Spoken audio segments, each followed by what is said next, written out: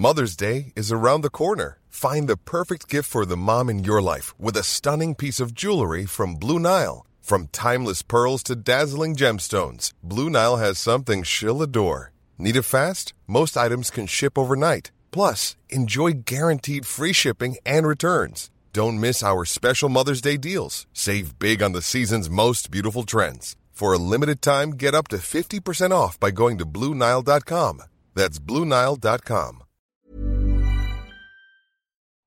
This week in league, it's 9:20, and with the Count's retirement, the NRL is down to its last toey human waiting to spurt sauce. Using the Buzz Rothfield scale of measuring broadcast talent, we've awarded ourselves 30 out of 10. Titans unveil their new Centrelink of excellence. And we preview all of the action for round 22 of the 2014 NRL season. All that and more this week in league.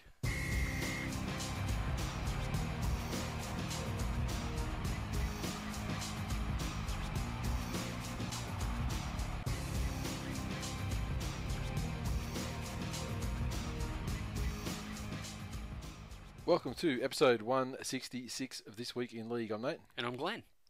Okay, feedback mailbag for this week, and we'll start with Twitter. The Ben Z. Two-part of this one. Very sick of Tigers drama. Potter/Farah nonsense belongs on daytime TV. Stop sulking Robbie and turn up each day. # grow up. I tend to agree with most of the sentiment. Part 2. Equally dramas at Manly. Wish media would just leave clubs alone instead of trying to run e-news. # let's just play footy. Yeah, I think sometimes they struggle for content, and I think they look at some of the pay TV channels in the States covering NFL or NBA or whatever, and they don't. Given that there's 32 fucking teams, they probably don't struggle for content so much. So making mountains out of molehills and 32 teams with 54 lists, or something players on their top exactly. lists and the college, Just why you bring. I didn't have this written down as like an article or anything, but fucking talking about scrambling for content. I saw just before you came over tonight on Twitter that there was someone, a journalist, or they were talking about that poem that fucking Adam Ashley, fucking whatever his name is, the rugby player wrote. Adam Ashley Cooper wrote to his teammates, like a poem. I don't know what the poem is. I just saw this as a reference to this poem, apparently. Right. I'm not aware of the poem either, but I'm listening. And so he made a comment, something about, like NRL players, it's like the Jaws poster. Are you wearing a Cookie Monster shirt? Yes, I am. It's like the Jaws poster, except it's a Cookie Monster. Instead of Jaws, it's I see that. I see that. Thank you for pointing it out. Instead of a chick paddling about to get smashed, it's a cookie. So there you go. Are you 5? Yes. Okay. I have children, and sometimes I wear stuff that my children might like. Cookie, and it's good enough for me. P is for Polly. Put one inside of me. F is for fucking, and they're sitting next to me. Now, there's this thing was talking about the poem, and then they went on to something like saying like NRL players couldn't. A guy replied and said something like, I don't know how Greg Bird got involved, but a guy replied and said basically something like NRL players are too dumb and fucking glasses misses went on to all that. Gotcha. And then Bird replied with a poem or something like a rhyming thing about basically saying like you're all smart on Twitter, but if it came face to face, it's like something like online, you think you're really funny, but if it came face to face, you'd be a scared little bunny or something like that. Yeah. And that's just like a little fucking 3-tweet total exchange between journalist Troll and Greg Bird. Gotcha. Fucking article on the Daily Telegraph. I'm not even joking. So that's just illustrates you're struggling for content scenario that you just fucking put forward. CA Photo 10. Manly flying, Roosters improving, Eels winning. As a Dogs fan, really looking forward to the AFL final series. Mup 23. Twitter and This Week in League are the only redeeming features of the NRL this year. Everything else can get fucked. I remember. That was 6 hours ago. I remember a tweet from Mup. Yes. Earlier in the season. I'm not listening to it, I don't listen to the show anymore. Someone said something about, did you hear what they said about you on This Week in League? I don't listen anymore. Yeah. Much like that Dashing Dan fucking retired cricketer fuckhead. Yeah. He's gone the way of, the Ben Odes and the Warnes and the fucking Richies. Now, put himself on a pedestal now that he's retired from cricket. Too busy trying to become the Kerry O'Keefe of community radio. Exactly right. I don't listen to the show anymore. Yeah. They all come back. They all come back. Mupp sent that tweet. The reason he sent that tweet is basically to suck our dicks so that he'd hear his name on the show this week. Exactly right, and and so it shall be. Oh, and he's put a hashtag on it, #TwillFaveTuesday. So it's become a thing now. So I'll fuck with people, just fave their shit. Fave everyone so they I love listen. how people think we put that much thought into it. I mean, I do a process, like I'll fave anything like half decent, but then there's a lot of criteria that comes down to, like, one person's not getting all the tweets on there, if they've had too many. So there's a number of criteria to get on the show. Matty T _78. Stoked I'm not the only one that hates Hadley gibbering about NRL. Much rather hear Vossi. #fuck Hadley off my TV. #fluff Vossi's balls. I saw someone make a good point about Hadley commentary, which is great for radio. Oh, it's great for radio, yeah. But they actually described, like, he's up over the 30. He's tackled on the 10, he's tackled 15 metres out from his... Well, we can see all that, Ray. Yeah. And it just... He has not adjusted one fucking bit. Oh, he has adjusted... I'd say he's adjusted a bit. Really? But yeah, not as much as he needs to and I love his commentary on radio. I think Ray Hadley is a cock. I think he's an arrogant tool and he's a bully on the radio. But as far as strictly speaking, his rugby league commentary on the radio, I actually think it's quite good. Yeah, it's not as good as any guy on the ABC, in my opinion. Okay. Well, any guy in the main control, like David Morrow and Peter Wilkins, and Peter Wilkins back in the day. I grew up with the 2UE continuous call team. Yeah, see, I know, because that it's only been in reasonably recent times that we've been able to listen to that up here when they've had a syndication with the Queensland station or online, that sort of thing. So it was always grandstand ABC for me back in the day. So you had your Jim Maxwell and Peter Wilkins, Warren Boland, still running around these days. Yeah. I remember Warren Boland used to do the calls on the ABC on the Saturday game, on the TV game. Yeah, with Artie, and he had Tommy with him too at times, didn't he? Oh. Depending on the era. I remember the first game at Arana Park, Parramatta playing Western Suburbs Magpies, Rod Petherbridge. Yeah. Just carved up that day. Carved up like a true champion of the people that he was. And let me tell you, but while I'm giving some credit to the ABC, to the main call team, they're fucking fringe ones. When they might, cross to a game, like say for example, the main game that would have been, since these guys have been arseholed out of there for being racist and stuff, Dave Moore and Warren Ryan, they would do like the match of the round, like the Sunday 3:00 game. But if that game started to turn into a 40-0 flogging, they might cross to the last 10 minutes of another game that's exciting and it's come down to the wire. And the people who are doing those games for like the regional affiliates, sometimes they are fucking atrocious. And the perfect case in point is I was listening to Mick Tracy. I was doing some running around Sunday afternoon, and I was listening to the South's portions of the South Newcastle game up in Cairns. They had the sideline. I believe who was the sideline? Might have been Laurie Spina, and he was fucking disgraceful. The main guys, I'm not sure who they were, but they were terrible. Like you had like I'm not gonna say that I'm the fucking most knowledgeable cunt about how to pronounce people's names, and sometimes we'll fuck them up to be funny. Sometimes whatever. You'll fuck them up because you're not very smart. But like you guys, like the Mata Yatir brothers, like there's about 400 of them in the NRL at the moment. The variations of that fucking name that I heard within a 5-minute period from the same cunt saying it, we had like Matty Utai, which is how they sort of started until you realise it's IA at the end, not AI. Then there's like Matawati, literally like it was a fucking some weird branch of the Hopawati tree. Oh fucking what else? They managed to butcher it probably in about 6 different ways, each more creative than the last. And that's we're going to talk about the rating of the personalities later, but those cunts get fucking 0 in my actually I'd bury them under the fucking table. I'd give them -10. Worst I've ever heard in my life. And that includes other NRL podcasts and things like that. Worse than all that shit.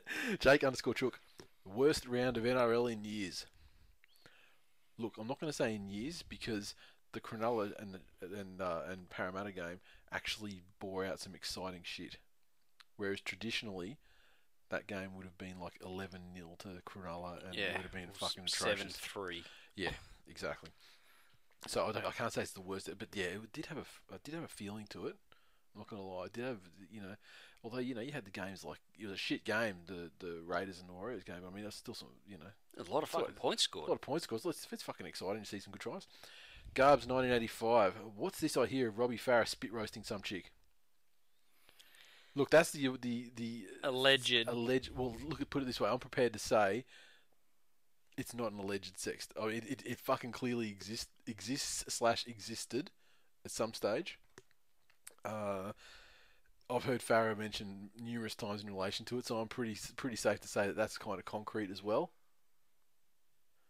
And someone was saying, that was the other one Josh Morris? Was potentially the other vertical stick on the Wobbly H? Oh, I thought you were going to say Robbie was Spit roasting Josh Morris. Josh Morris. It could be. Wow. I saw an I thought article. Robbie had better taste. I saw like one of those blind news articles. I can't remember where it was, in Rugby League Week or whatever. They're saying like the tape existed, and it was circulating around players, but the players it circulated to have deleted it, and somehow miraculously it has not found its way to social media. So it might be just a bit Grayson lucky. Goodwin hasn't had his hands on it, obviously. Yeah, he did send, don't say that motherfucker. He'll fucking sell it for $69.95. little cocksucker. Anthony Hornby 80. Remember when Stewart was linked to the Broncos? Why didn't that happen? Could you imagine if it had have? And the results had been similar to... He wouldn't just be sacked. The Thoroughbreds would organise his assassination. That's how they roll. That club would shutter its doors. And then we'd usher in the new era of Brisbane Bombers or whatever they are. Look, I can't say that I'm against it. I mean, I'd like to see that in an alternative universe. Ricky Stewart coach Broncos side. And have we fucking players, they'd be all leaving, they'd be gone, signed away for next year. The fans, as they like to do, they'd find a way to justify it. Yeah, but even Canberra fans are past that justifying. Imagine Mr. Wars with Ricky Stewart as the No, coach. he'd just blow up. I mean, like, he blew up about the Hook thing. I mean, he's not afraid to blow up against the club. Oh, Although he did say if Hook got fired, he was like, wasn't he going to he's get like, nude? He was not Tie renewing his himself into a membership, shape and like a pretzel. Or... We'll see if he renews his membership anyway. Bleed Green. He's got decent seats. I don't know why you'd ever let them go. Bleed Green __ because there's obviously thousands of people called Bleed Green on Twitter. Just got into the podcast a few weeks ago, guys, and I love it. #Tigers in decline. Well, you're clearly a cock, but welcome aboard. With your excellent use of hashtags, you have clearly acclimatised to the This Week in League environment most excellently. Beerboy182 sends a couple of tweets over at the Sharks game. Just got asked to be in the halftime entertainment at the Tip Ramonda Stadium to represent the Sharks. #pray for Beerboy. Then he later on he sent a tweet with himself, with all his bones intact, that lost the tug of war 1-2. Feet gone numb and splinter in my hand. I guess that's a victory. No busted foot. Let me tell you know why his feet went numb? What was that? Wearing fucking thongs. At Ramonda's. At Ramonda's in the middle of fucking winter. Yeah. I'm surprised he didn't get pneumonia. He's Beer Boy. Frostbite. He's Beer Boy, not rocket science boy. Yeah, well, Come true. on. Slerius. # of the season. #can't spake. Leaves Arpops in its wake. No. Well, I'm going to be real with Hang you on a right now. second. #Arpops was never going to fucking finish in the top 20 of hashtags. No, its audience is fairly select. There's about 3 people who would ever be probably find themselves in a position to use that hashtag. Correct. Facebook. Saguna. Saguna. This question should turn a few heads. Last week you guys talked about Glenn being on a people to kill list. So I put this to you. Who would be on your top 5 Tool Nation fan hit list? I'm guessing Chapo and Nige B would be on the list somewhere. Ha ha ha ha. I would never kill any listeners to this show. It's the cunts that don't listen to the show that I want to kill. Yeah. Like your Hodors and those fuckheads. Yeah, there's a few people that have been fucking fairly repugnant towards the show without ever really fucking taking the time to actually listen to it or support it or whatever. So Yeah, and then people who we were supportive of and that, and then they when their podcast was the only one on the block, they were very supportive to us, and we likewise would shout them out. And then when we got to be number 1, and then they were nowhere to be found in the top 150, 200 podcasts in sports and recreation, then they turned into little fucking catty bitches. yeah, I don't know that I'd want to kill them. No, I won't kill them. I mean, put it this way: when you block and unfollow, I mean, it's I have fantastic. These cunts don't exist to I me. have a fairly extensive list of people I'd like to punch in the face. Oh yeah. But that just normally, that's like a day-to-day life thing. I tend to keep the podcast and Day-to-day people life. like that. I keep that as a separate sort of entity. I find that a little professional pursuit rather than, I try not to take it too personally. Yeah, exactly. And then we got another one. But some cunts do get to me, so they do transcend and make it onto the list. But the punch in the face list. The punch in the face list. I haven't got a kill list No yet. one's really gone to a kill list. It's a big step to take to kill someone. Trust me, I know. Oh fuck! I'm from Eds. You would kill people before you're off the tit. Matt Timbrell. I fucking hate cunts that don't put tips in and get away teams too. Fuck them. Word. And then someone replied whose his name escapes me at the moment, but yeah, I think the next time I'm going to go into the configuration of the footy tips tipping competition, and we'll ensure that people who forget to put their tips in get nothing. They can suck it, which is going to fucking hurt you a lot. Dennis Valente over on Facebook.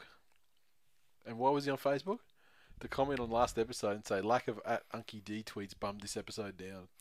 That was in reply to someone who's actually friends with the father of two of the boys in Springfield Panthers under-7 Whites. Well, it was just a reply on our thing though. It wasn't like in direct reply to this guy. I don't think it was just Okay. it was just posted after that one. But yeah, I've got him. Don't worry, I got him. Okay. Jason Parker's the name of your person, the person you're talking about. Yeah. I did notice that he's from Ipswich or something like that. Yeah. I listened to your show last night. It was shit. Thanks for your input. Well, you're probably not listening right now, so Yeah. so you're probably not going to be able to hear my sage advice of telling you to fucking gobble the dick up till you hiccup. Fucking.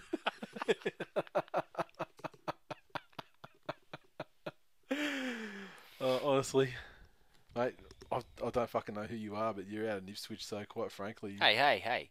What? Hey. What? Springfield's part of the Ipswich Council, mate. Oh, is it? It's not part of Ipswich City, though. Take it fucking easy. Well, it's funny, we're looking at that map on the on Brisbane Times or something, a couple of weeks ago, where they had hot spots of like sex offenders, and like where all the sex offenders were. Ipswich ranked very highly on that list, Jason Parker. So maybe, Just maybe. just be careful because I'm not saying it's going to happen, but I'm going to say the probability of you Is higher. getting fucking molested by a dirty fucking rock spider. Is higher in Ipswich than it would be. Yeah. West of Ipswich. Maybe.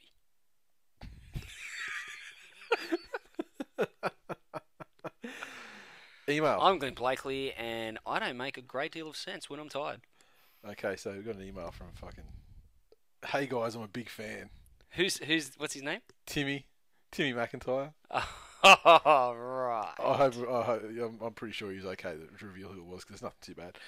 Talking about the player sledging that we had last week, we were talking about the best slams you put on players. Obviously, Timmy's he'd be mad for fucking slamming players, and sure enough, the year was slamming players or sledging players, because sledging players. he'd love to slam if well, he $20 plays. is $20. Well, exactly right. The year was 2003/04 at the World Sevens in Sydney. I was 14 at the time. Whoever was running it had the teams go around the field and up the stand where they were signing autographs and posing for photos. Well, the Bulldogs team walked right past me and my brother, and we gave it to them, calling them cheats, and continued to boo them as they walked past. Steve Price was laughing at us, gave us a bit back. About an hour or so later, he walks past us. I didn't think that I needed his autograph, but it turns out I did. I kindly asked Steve for one. He replied, "You're fucking kidding me, right?" Then my brother said, "Oh, come on, mate. Use a win or cheat the comp again." So we got his autograph as Matt Utai. Second one, and this is a two-parter. Second one is from my mum years ago when Brett Camorley was at Northern Eagles. Remember those days, Nate? Oh, no, I actually repressed most of it. After the game, the whole family was outside at SFS waiting for players to leave and grab photos and whatnot. Hang on, she didn't ask Tim and his brother to go and amuse themselves for half an hour, did she? No, it's not that kind of story. As we were waiting for players, not knowing we were standing next to the Camorley family, my brother was asking when the Northern Eagles players were coming. Before neither of my parents could answer, Craig Camorley said, Brett Camorley, he's doing a drug test.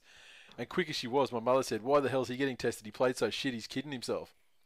As awkward as it was, they walked over where the players were walking out. Brett walks over, talking to his family. Craig laughs and points over to my family, and you can hear him say, "Yeah, she said it," and we thought nothing more of it. Many years later, Brett Kamali is an assistant coach at Canberra Raiders, and he comes up with the Raiders players who don't make the first grade team for the week and play for Mounties for that week.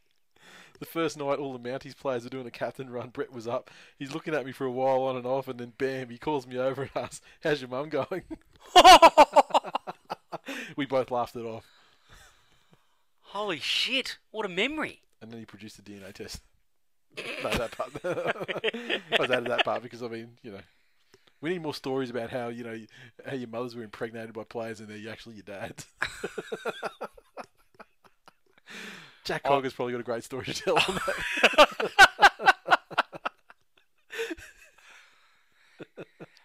Jack Cogger was conceived via immaculate conception, Nathan. So he has no connection to golden balls then, is that what you're saying? Of course he does. He's the son of God. Okay. He was born in fucking Manger in Newcastle or the surrounding areas. What about, would you have picked Brett Kamali to have a memory like that? Like a fan sledge? Yeah, he must have fucking... That to me says... Cut me real deep, Shrek. Yeah. That must have really stayed with him like that. Oh, that must have How been... fucking dare she? How could that be the worst thing that Brett Kamali's ever fucking heard about his play? Really, honestly. Anyway, membership stuff. There's going to be another batch of stuff going out this week. So if you're waiting on your membership or if you just ordered recently, and there's been a couple come through, then by all means, it should be leaving. Well, it will be leaving this week, so you should be getting it later in the week or early next week. So, all good. Still got memberships left. Don't make me send Glenn over to the fucking cupboard. Oh, fuck, and wouldn't we hear about it again? Yeah, and do another count. We need to I can't believe I paid all this money to listen to this podcast and hear you count T-shirts. Shut up, it's fucking free, dickheads. Yeah, so, and in that vein, support the show. Buy a membership if you haven't already. We really appreciate the people who have bought them. I mean, you're fucking legends and love yous all. Those who haven't, A, what's fucking wrong with you? And B, fucking do it. Please. Didn't Three, Dennis please. Valente even put his hand in his pocket? Or he hasn't done it yet? I don't remember. His brother has. Let me tell you a story The about the exotic Andy Valente Siegs. brothers. The exotic Andy Siegs. He's been listening to the show for 2/5 of fuck all of a The week. and he's Valente fucking brothers all are on it. like, Mario and fucking Luigi. Right? Alright. But, Luigi is generally he may as well be Mario's poor cousin rather than his brother. Yeah. So, Dennis. There's no Princess Peach fucking poontang for Luigi. Princess Peach Poontang. Yeah. Well, that sounds... Well, I see Mario's got fucking saved, doesn't he? Is that right? Yeah. How does that work? Clearly, Well, Dennis, he gets to Unky D. He gets to save her, and fucking Luigi's just like, in his bed, and you can just hear the wall just fucking just... The bedboard next door, and he just... That's how Mario rolls. I'm a Mario! My point is, you are fucking Luigi until you put your hand in your pocket. And Andy, Mario. All the way. Or if you want to take the twins example, Andy Siegs at the moment, he's fucking Arnold Schwarzenegger all the way, and They're not twins, are they? And Dennis Valente, no, they're not. But I'm just saying, if you want to take that fucking, Andy's the Arnold Got ya. Schwarzenegger of the Brotherhood at this point, and Dennis Valente is the Danny DeVito. Yeah, exactly right. I agree with what you're saying. Fuck if they were twins. Jesus. Didn't Dennis get the fucking short end of the stick? Well, can't say there's a shortage of Unky D this week.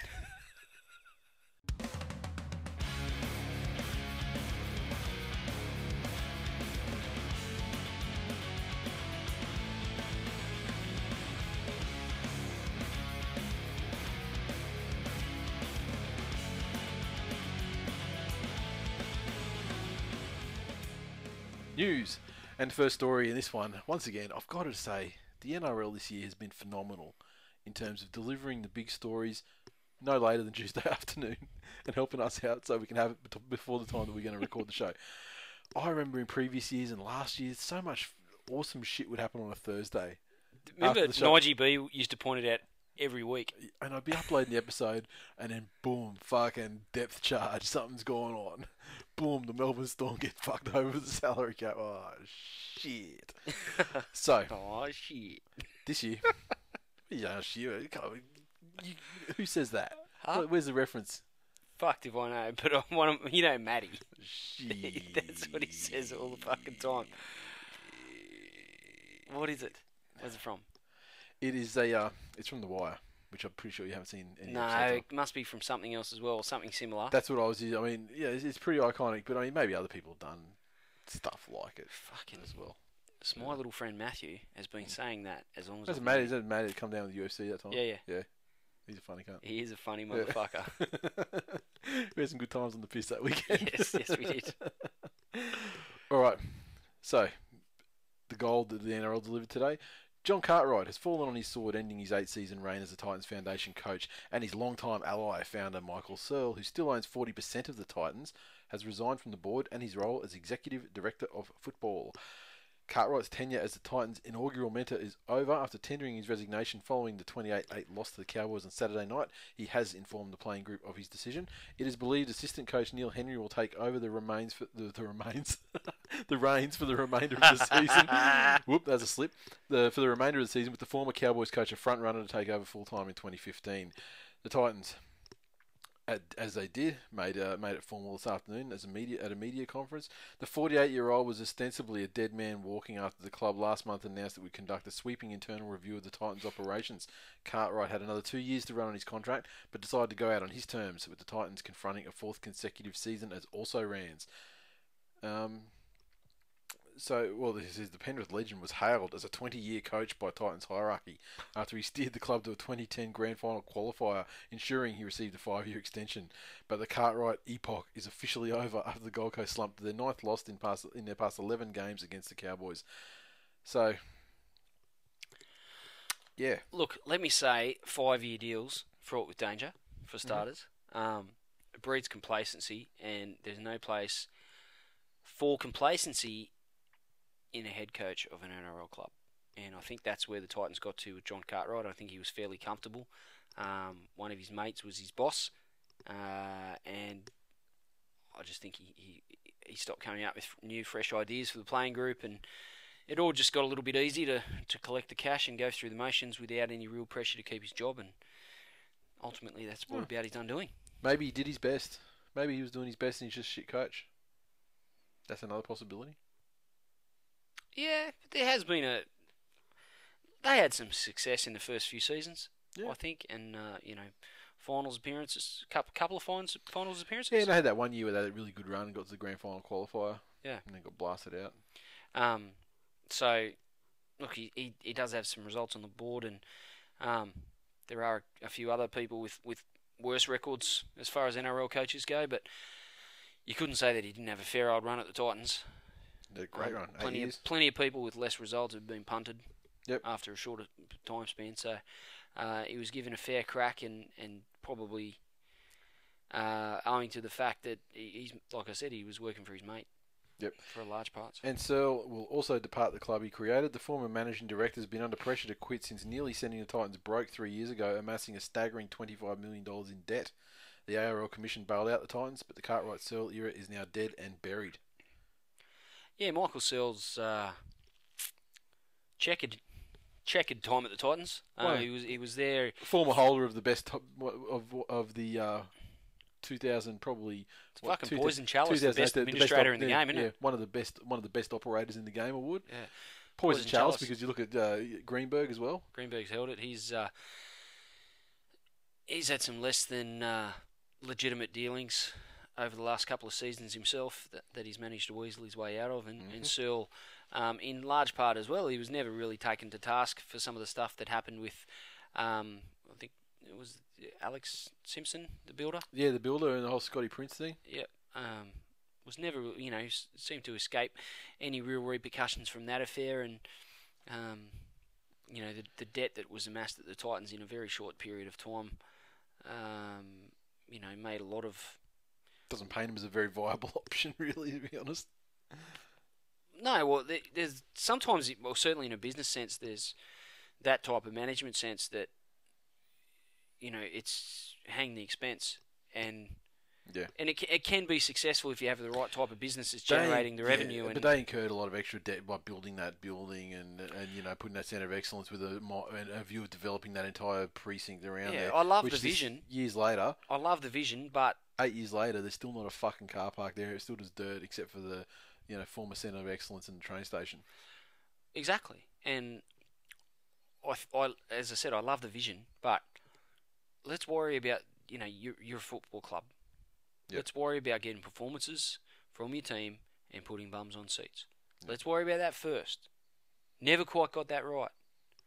Before you're building fucking, If you get a Macca's franchise going and plonk it down in on one of those patches of dirt outside that stadium between the train station and the field, you would fucking go rich every second weekend. Why is it that you can buy Red Rooster and Gambaros from Suncorp, but you can't get Macca's or fucking KFC or Red Rooster or something from Seabus Stadium? And admittedly, that Red Rooster you eat at Lang Park, it's costing you about 60% more than it would at a fucking Red Rooster. But the option's there. At least you're aware that you're going to get a certain amount of consistent quality from the food from a... I'm not saying it's nutritional. They have Eagle Boys pizzas at Seabus? I can't remember. Like little pizza for one thing. Could be. Yeah. Could be. Don't know. I forget. I just think there's a lot that can be done. All I remember is they cost $27 for a pizza the size of your fucking thimble. I just think that there's a lot that could be done to improve the game day experience at Seabus Stadium, and ticket prices is one thing.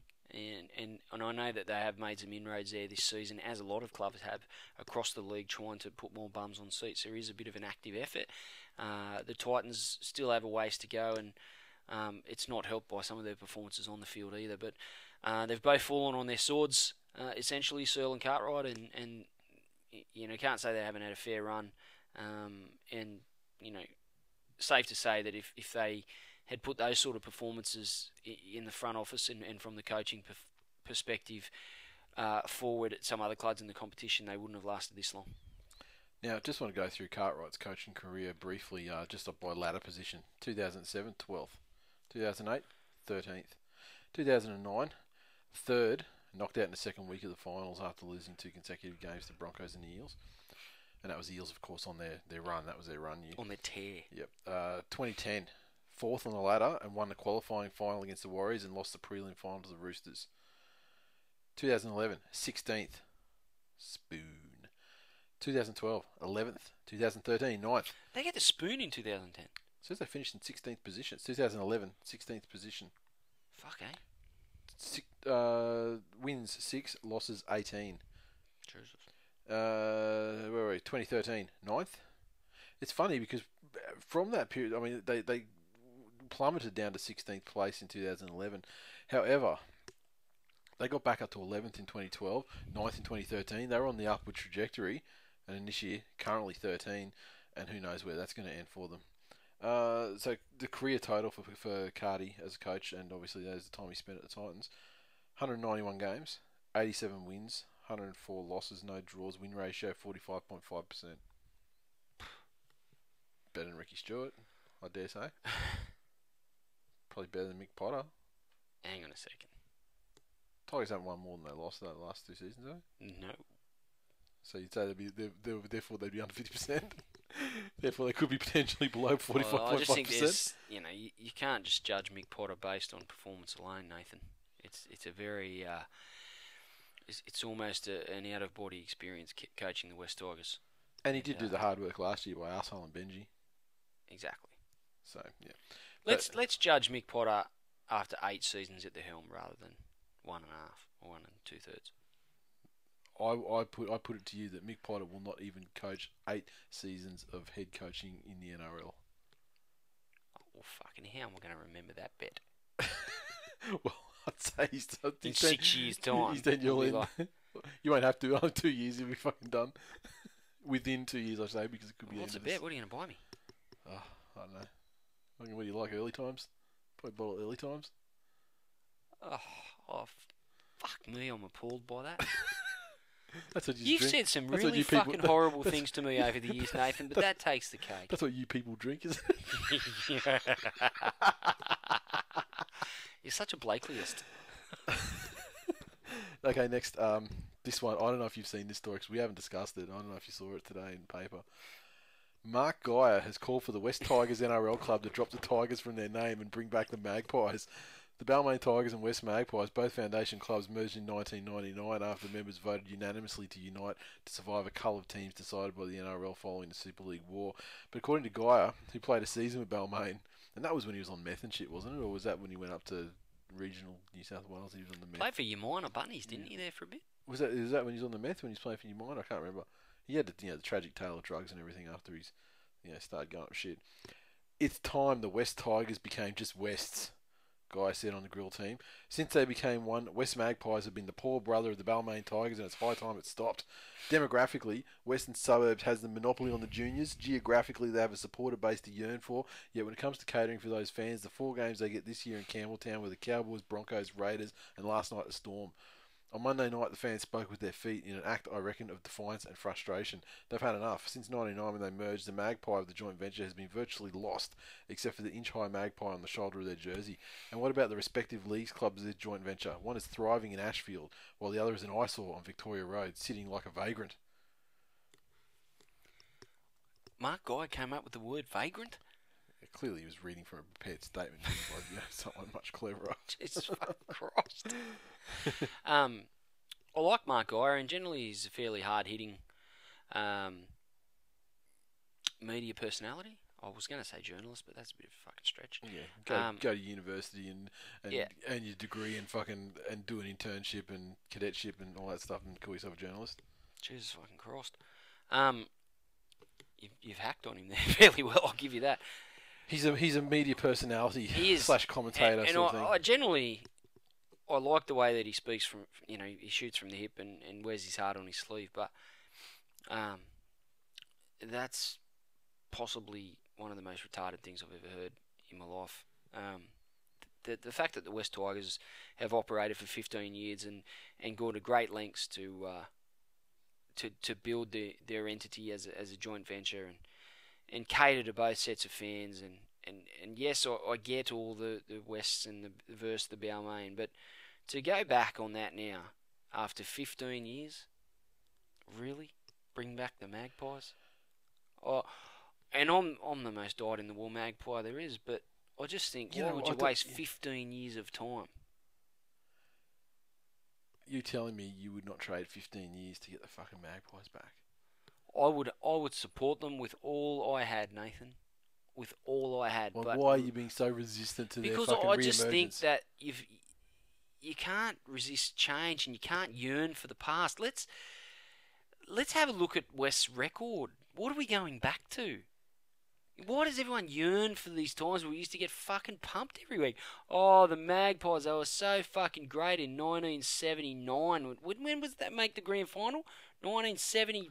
Get the fuck over it. It's Western Suburbs. Yes, I'm sentimental. Yes, my dad was. Oh, it's great. We had such great times, and I bonded with my father, and it was fan-fucking-tastic. We never fucking won a thing in my entire time of supporting them. So you're saying that, you go back to West and they're automatically going to start losing fucking tons of games and finish 13th, 14th, 15th on the table. Well, how much different is it going to be? Yes, they'll probably have a more It'll be the profitable front office, and they'll have a successful leagues club that they have already. It'll be the team that you loved, the team you grew up with, the team that your old man played for. All the fucking Blakely heritage is just fucking. It's enmeshed in the history of the fucking black and white mighty Magpie. It is. And the results are the fucking same now anyway. You're getting pumped now. So I just don't get how wouldn't you rather have your team and be pumped than have this fucking this bastard marriage of convenience between this one half of the cunts that aren't doing fucking shit and then the Maggies fucking shouldering it all and getting none of the love. Just at the end of the day, if for all the successful league club, it couldn't save the fucking Magpies back in the day, could it? And West Campbelltown wasn't the entity. Times have changed. West Campbelltown wasn't the entity then that it is now. I understand it's very successful, it's very profitable, and quite a lucrative fucking player in the property market around the Macarthur region. And So they bided their time. They fucking regrouped, amassed their power. I wouldn't say that my first preference would be to go back on 15 years of work that the joint venture's done. I just rolled my fucking eyes, and did you see that? Yeah, you look like a fucking poker machine. Yeah, I was rolling my... Because you start off by saying, I'm the most dyed-in-the-wool West fan. I put it to you. But I put it to you, times no. change, Nathan. I put it to you, you that need you're to not. be able to adjust and adapt and overcome. I put it to you that you're a fucking turncloak, and you fucking come over this. You come over the Balmain side, much like you crossed over to the Queensland side from state of origin side of things, being state trader. That's a very hurtful thing to say. Treachery. You think I've turned my back on my. How many times have you heard me, speak, with glowing terms about growing up and talking about the Magpies and all the nostalgia and everything that comes. And know yet, what when they are? push They're comes to shove, memories. when they need They someone, are memories. when they need someone with that kind of fucking love and who was raised with the Magpies, when they need someone who's got a voice to speak out when the time is right, you know where to be found. And honestly, I'm not going to say it's in your blood because I know that your old man would not fucking stand for this fuckery that you're carrying on with right now. He'd punch you fair in the fucking dick for this shit. And you know it. Wow. If he heard, but so I'm not going to say it's in your blood because I will not disgrace the memory of your father who would not sit on the fence like this. Look at you fucking get off your soapbox. Would you like a ladder to pop down off your high horse? Or are you going to jump down off your own accord? I just feel like that. You. We're the West Tigers. We don't gain anything by going back to being the West Magpies. I don't. It's 15 years now. It wasn't that many more years that I'd been supporting the fucking Western Suburbs Magpies of my lifetime. So, there's the revelation of the 2014 NRL season. Glenn Blakely does not fucking love the Magpies as he's professed over 5 years of this program. That is appalling. You get a job with News Limited with journalistic talent like that. You don't even need to go to university. You can make up shit on the spot with the best of them. It's nostalgia, it's memories, it's in the past. Let's leave it there. We keep moving forward as the West Tigers. It's in your blood. You're denying what's in your blood. No, mate. I've left shit behind that meant far more to me than Western Suburbs Magpies ever did, and never fucking thought a thing about it. So. Oh. Once I put a line through something, mate, there's no fucking turning back. So, and you know that's true. Yeah. It's true. It is true. Okay. Are you finished now? I love the fist on the desk and the pointing and the fucking chest beating.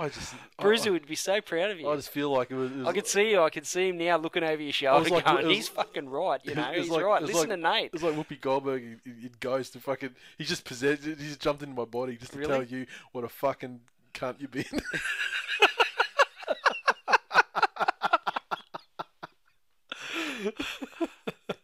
As long as you don't start caressing me over a potter's wheel, I think we could probably do without that. Son, you're making a cunt of yourself. Yeah. Right. You actually have been possessed by Bruiser. That's actually something you used to say to me a lot. I cannot imagine why. Next story. Anthony Minicello. Champion player, Origin legend. He's finally announced that he's going to retire. It was always, he sort of came on this year as like a 1 year deal. It is official though. He made the announcement on, I believe it was Monday when he made the announcement. Getting my days confused a little bit. 15 seasons in the big time, and he's had a fucking tremendous career. On his retirement though, he said, I regret nothing from my career. Told me Spurton source, anyone? It's a decision I thought long and hard about, and I think it's the right one for me and my family. The Roosters mean everything to me, and I feel very fortunate with the career that I've had. I've truly loved every minute of it, and I wouldn't be the man I am today without the Roosters and also rugby league. It's been an absolute pleasure to play my entire career here at the Roosters. I arrived here as a 16-year-old boy, and 18 years later, I'm proud to be a one-club man, and he will be taking up a role with the club as of next year. And when you look at his record... Senior source spurter. Yeah, he's currently played 294 games for the Roosters, second most of all time behind Luke Ricketson. And, if the Roosters can get into the finals, he should crack his 300, and he should, depending on how far they would go, he could Well, theoretically, he could take that record if they go all the way. We'll get to the grand final. So week one of the final, there we go. Week one of the finals, he'll pass the 300 game milestone. So if they can get into the second week, he'll tie. And I think he, deserves the outright record probably. Ricketson was, he was a good player as well. But I mean, he was nothing like the count. No, let's not forget the time out he had with back injuries. Yeah. That almost fucking killed his career off. Yeah. Motherfucker he'd be up there with Lockie, wouldn't he? Yeah, probably would be even that. Yeah, and Terry Lamb. Yeah, you'd think so because I mean he would have. He only needed two more full seasons to do that. He lost easily that. Yeah, exactly.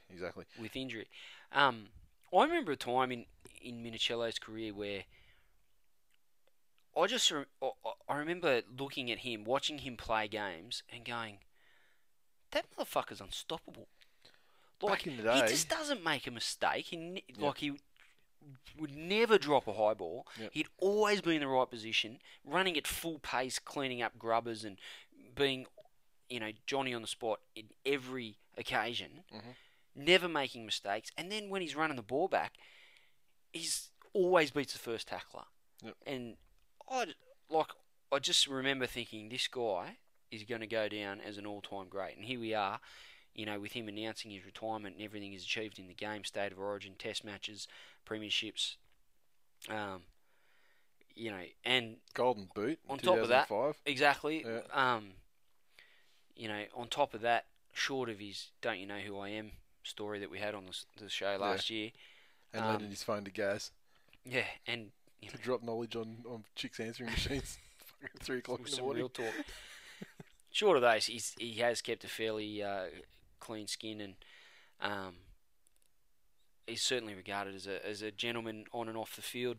I feel he hasn't really committed any gross atrocities that have made the media. Anyway, I'm sure there's stuff that's going on behind closed doors that may change that sentiment. But on the field, a professional and just a rare talent, and possibly the lowest body fat percentage of any human alive.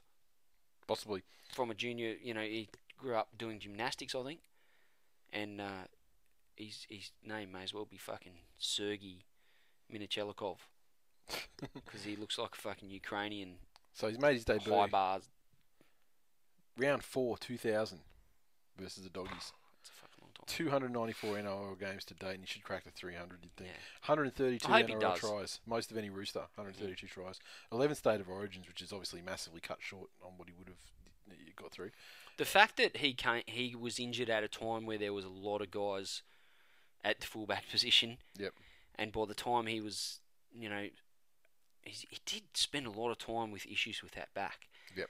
And by the time he was back to somewhere near his best, there was guys, that, the Brett Stewarts, Jared Haynes, and even before them, other players that had cemented their position at the fullback. Yep.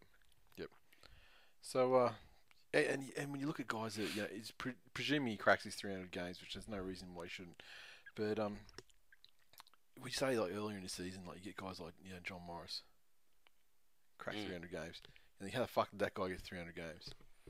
And Minicello, how the fuck has he not had his 300 games? Yeah. That's a guy that's deserving of it. Well, anyone that can stay in the NRL for that period of time, regardless of their talent or lack thereof, in some cases, in comparison to other players, is deserving of the accolades. But 300 games for Anthony Minicello, on top of his representative honours and his premierships and his his achievements in the game is, I think history will judge him fairly fucking favourably. Oh, I agree. And do we have a Hall of Fame? Other than the Immortals, do we have a Hall of Fame? Yeah, not so much. It's really just that Immortals thing, which is a very high bar, which I think is I think we need a Hall of Fame. Yeah. I like that idea. There's guys that get inducted into the NBA Hall of Fame and the NFL Hall of Fame and Boxing's Hall of Fame and things like that. That, it's not just Muhammad Ali and Mike Tyson and Jay Lewis and people like that. Like guys that have fucking phenomenal careers that aren't as you know, hyped as like guys that Minicello would make the Hall of Fame. Probably not going to be an immortal. No. But worthy in the Hall of Fame, yeah? Yeah, fuck yeah, exactly. And the coach, Trent Robinson, said he's one of the greatest. We have a photo on our wall of our greatest players, and Minnie's in there already. You don't fill that hole. Clubs roll on as we know, and they evolve and do different things, but you don't try and fill it. We need to make sure we're working towards a pretty big hole that's going to be left, and that's our task to move on and develop the players to fill that space. Big shoes to fill, but I think Roger Tuivasa-Sheck has already shown that he's going to forge his own path. And I think it's a credit to him and a credit to the Roosters as an organisation that they realise that as great as Minnie's been and for so long, it's a new era. And Tuivasa-Sheck brings his own skills to the table, and rather than try and shoehorn him into a Minicello mould, they're going to let him bring his own talents and skills, considerable talents and skills to the table, and you know, develop their side around him. And that's a professional outlook from the Roosters. Okay, so next, Buzz Rothfield, professional troll, had an article He had an article in Telegraph, and he has like a feud against Gus Gould, and this article just seemed to be basically created entirely for him to basically take another pot shot at Phil Gould. It's Mitchell 180 requested we talk about this on the show this week, so here we go. He rated the personalities, commentators, that sort of thing in the game, and gave him a rating out of 10. Some of the highlights from the rating, I'll give you the most highly rated person on the list is, let's see, there's an 8.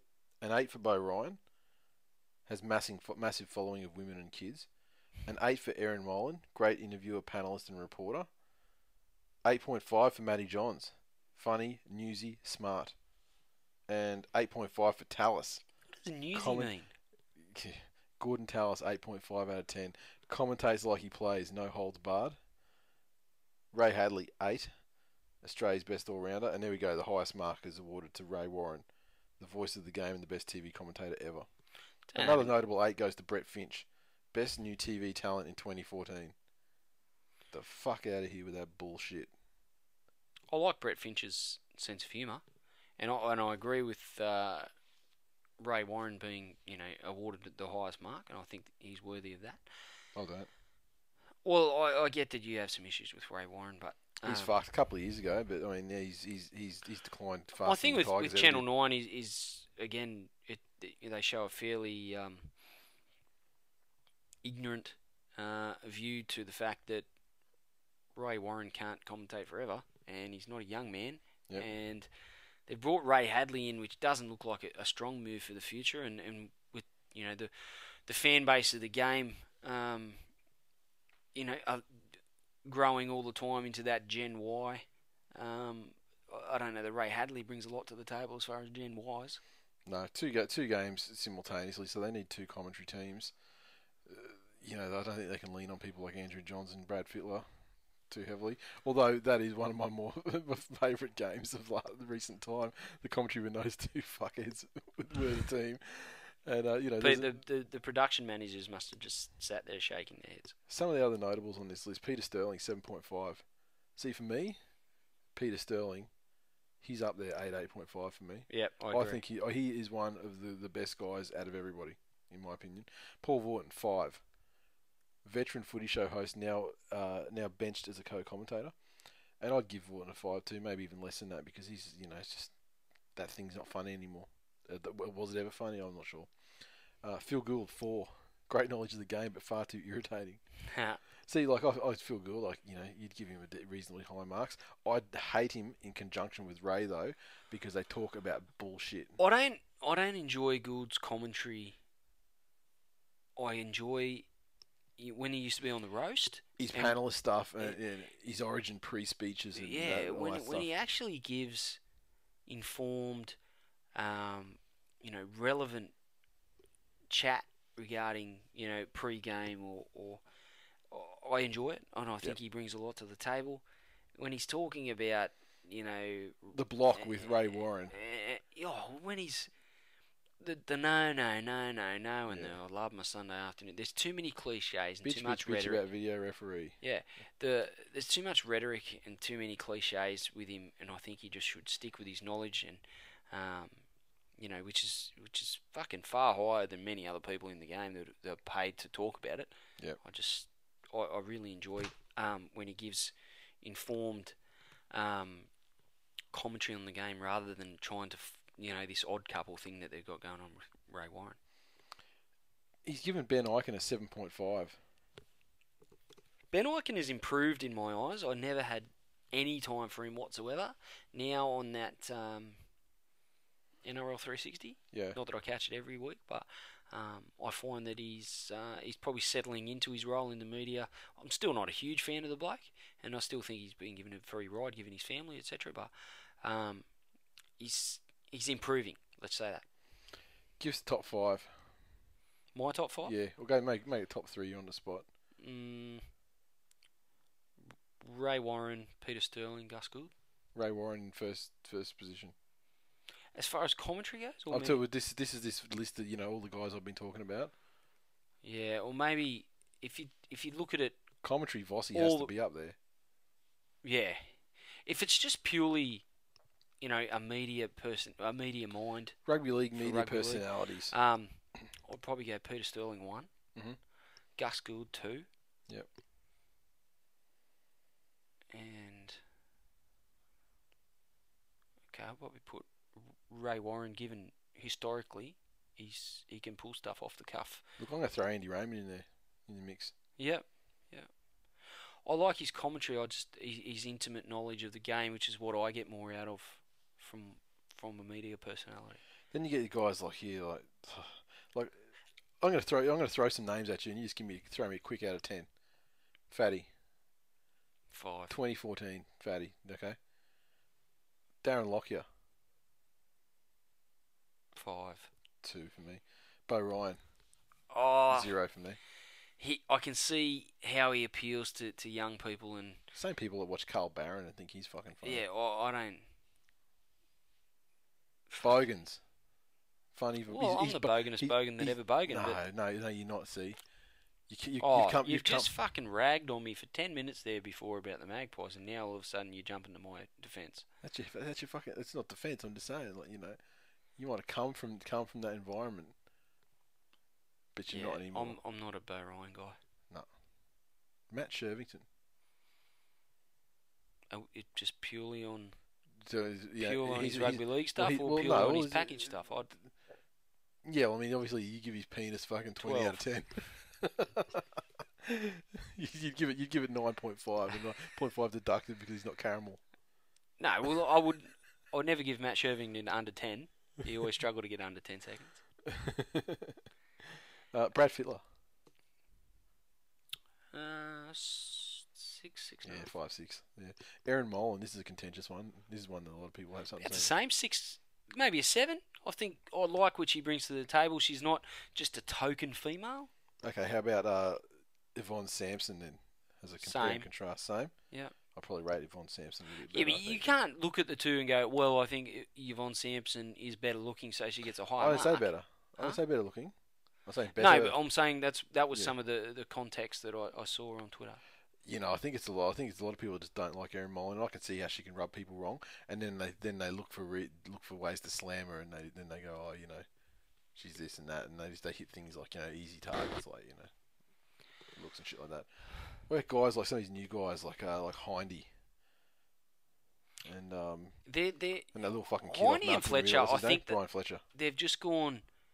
They've gone down that fucking Reg Reagan path.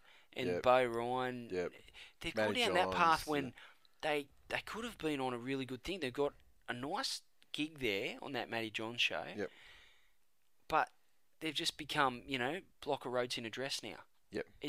Why does every rugby league show have to have that element? That was the best thing about the League Lounge. Yeah. People sat around and had Renee Gardner and people sat around. There was no token fucking bullshit like that. Yeah. Trying people to just sat around into it. Yeah. People sat tuned into a league show. Footy. Yeah. Exactly. What a novel idea. I know. What about someone like Gordon Tallis? This fuckhead has given him 8.5. I'd bury him under the table. 0.5. He'd struggle to get a 4. I'll give him credit for being forthright in the way that he speaks and things like that. But still, what he says is shit. Like, I mean, he delivers it with conviction and doesn't really seem to bow down. Like, he'll take a stand on an opinion. He does speak with honestly and from his heart and But what if you he say gronk honestly... shit, it doesn't matter how fucking earnestly you But deliver that's the your thing. gronk shit. If he believes it, if he honestly believes it and has the the balls to speak his mind, you've got to give him credit for that. But I think sometimes he forms an opinion without a great deal of knowledge or information on the topic. Yep. All right. So what I'm going to do, I think, we had some people give their thoughts as well. But given there was no warning or anything, and we're just sort of talking about it now on the show for the first time, I will invite people to offer their top 3. I think it's too many to go like a list of 10. Give us your top 3. Media personalities, doesn't have to be straight commentators. It's like the guys we spoke about. I mean, a lot of you guys on Twitter were talking about this list through the week. And I think we might even add a category in the Twillies this year. Okay. For the personality, media personality. Yeah. I like the Because, I mean, there's a fairly large field of entrants to draw from. So, yeah, why not?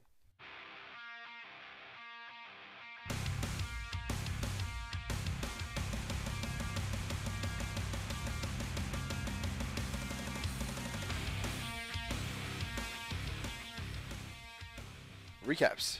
Match of the round. Friday night football. The mighty Manly Seagulls 16 defeat the Brisbane Broncos 4 at Fortress Brookvale. And this one, 16 points came from tries to Jamie Lyon, Peter Hiku and Brett Stewart. Jamie Lyon 1 from 3 conversions and a penalty goal. Broncos 4 points came from a try to Jack Reed, and Hunt missed with his only shot at goal.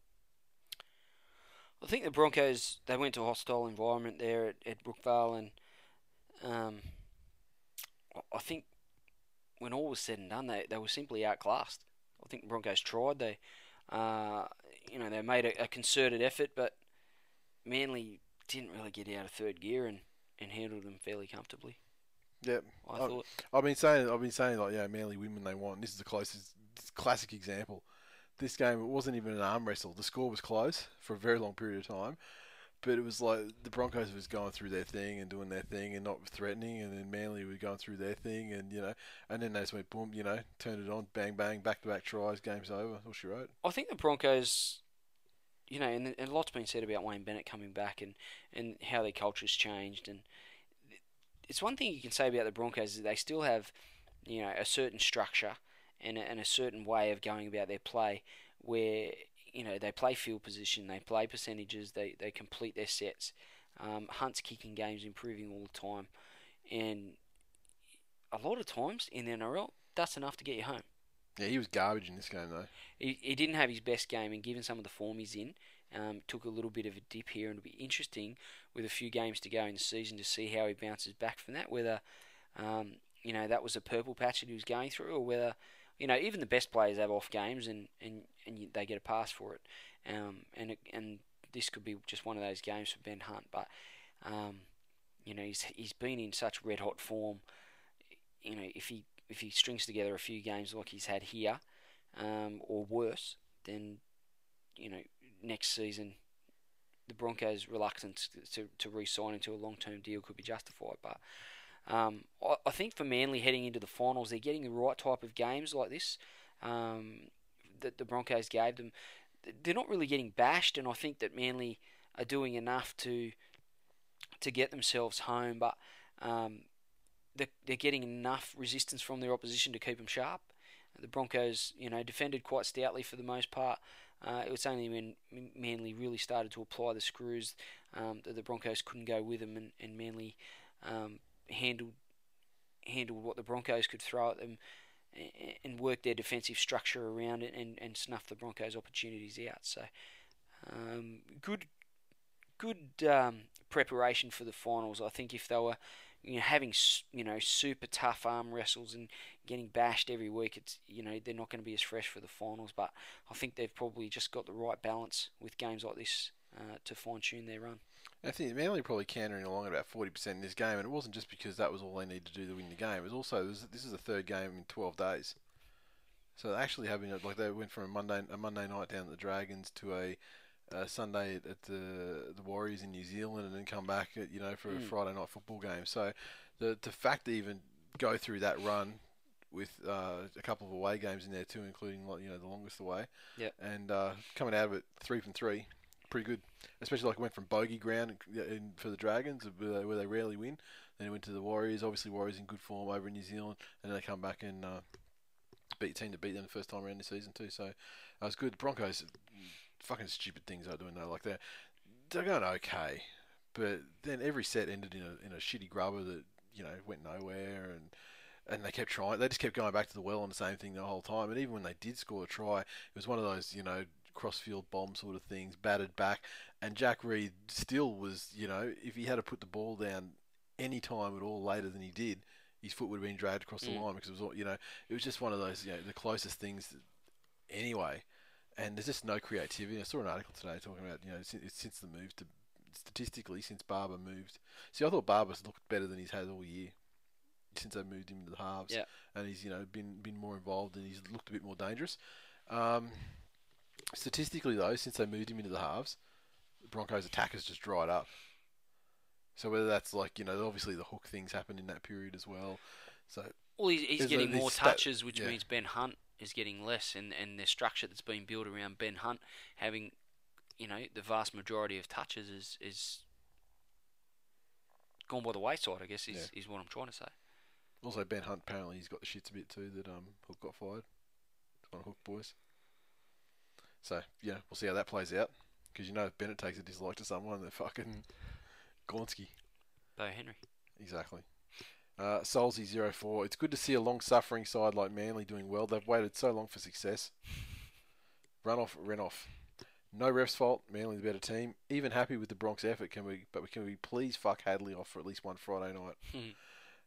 His commentary was fucking... It was irritating. Just never shut up about the fucking jerseys. And while on the subject of the jerseys, jeez, it was hard. It was a fucking hard game to watch. Like, it was a hard game to follow. There were times when the Broncos would make a clean line break, and I'd be like, yes. And they're like, oh, fuck, that's right. It's not us.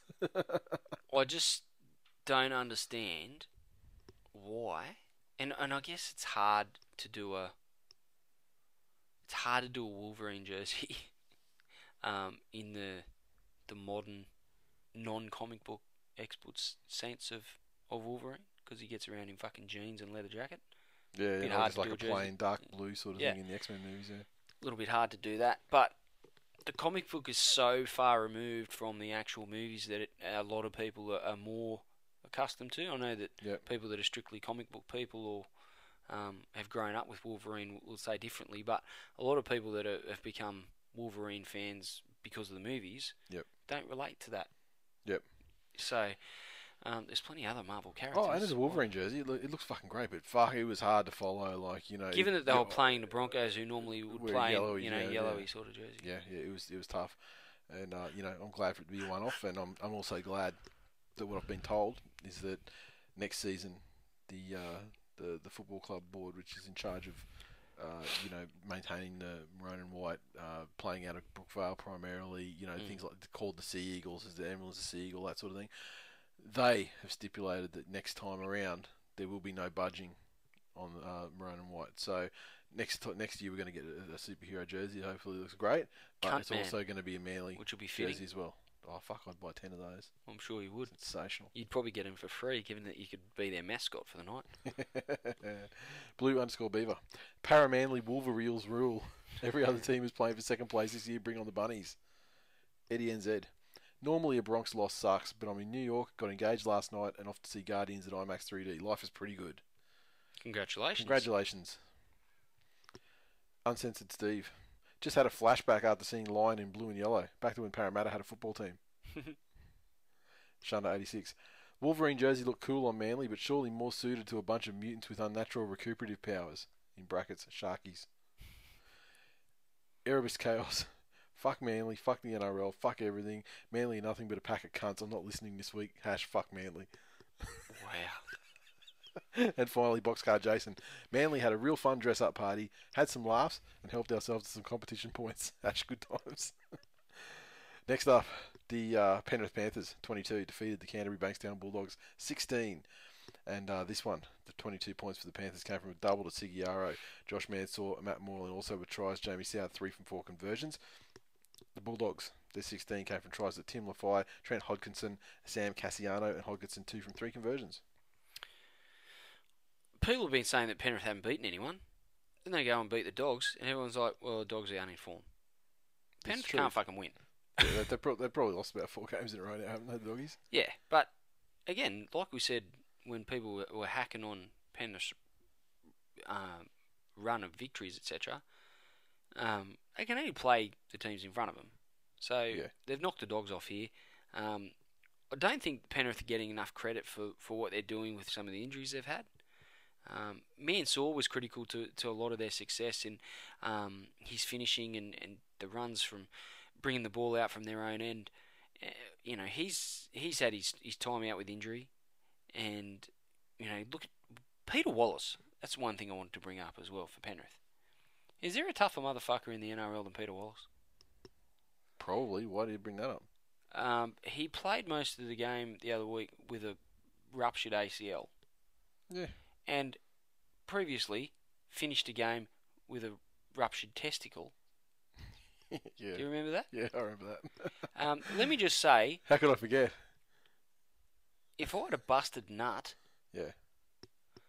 I wouldn't want anyone breathing on it, let alone running it towards. But at the time, does he know he's got a busted kilo. nut, or he's just like, oh fuck, I took a shot to the Jats crackers. That's a bit sore. I'm going to play out. That's a bit sore. My nut has ruptured. But yeah, you don't. I mean, do you know your nut's ruptured? But the level of pain, I've copped it. I've copped a knock in the crown jewels compared to Jesus fucking Christ. I can't walk. It hurts that much, which is what I'd be doing. The size of my nuts, any swelling there, I'm prone. I can't move.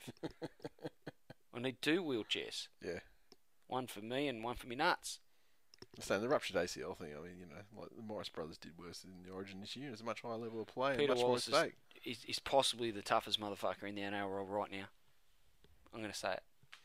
Long way from the most talented. Don't get me wrong. Irrelevant in the context of this match. Sure, I just wanted to bring that up. Okay.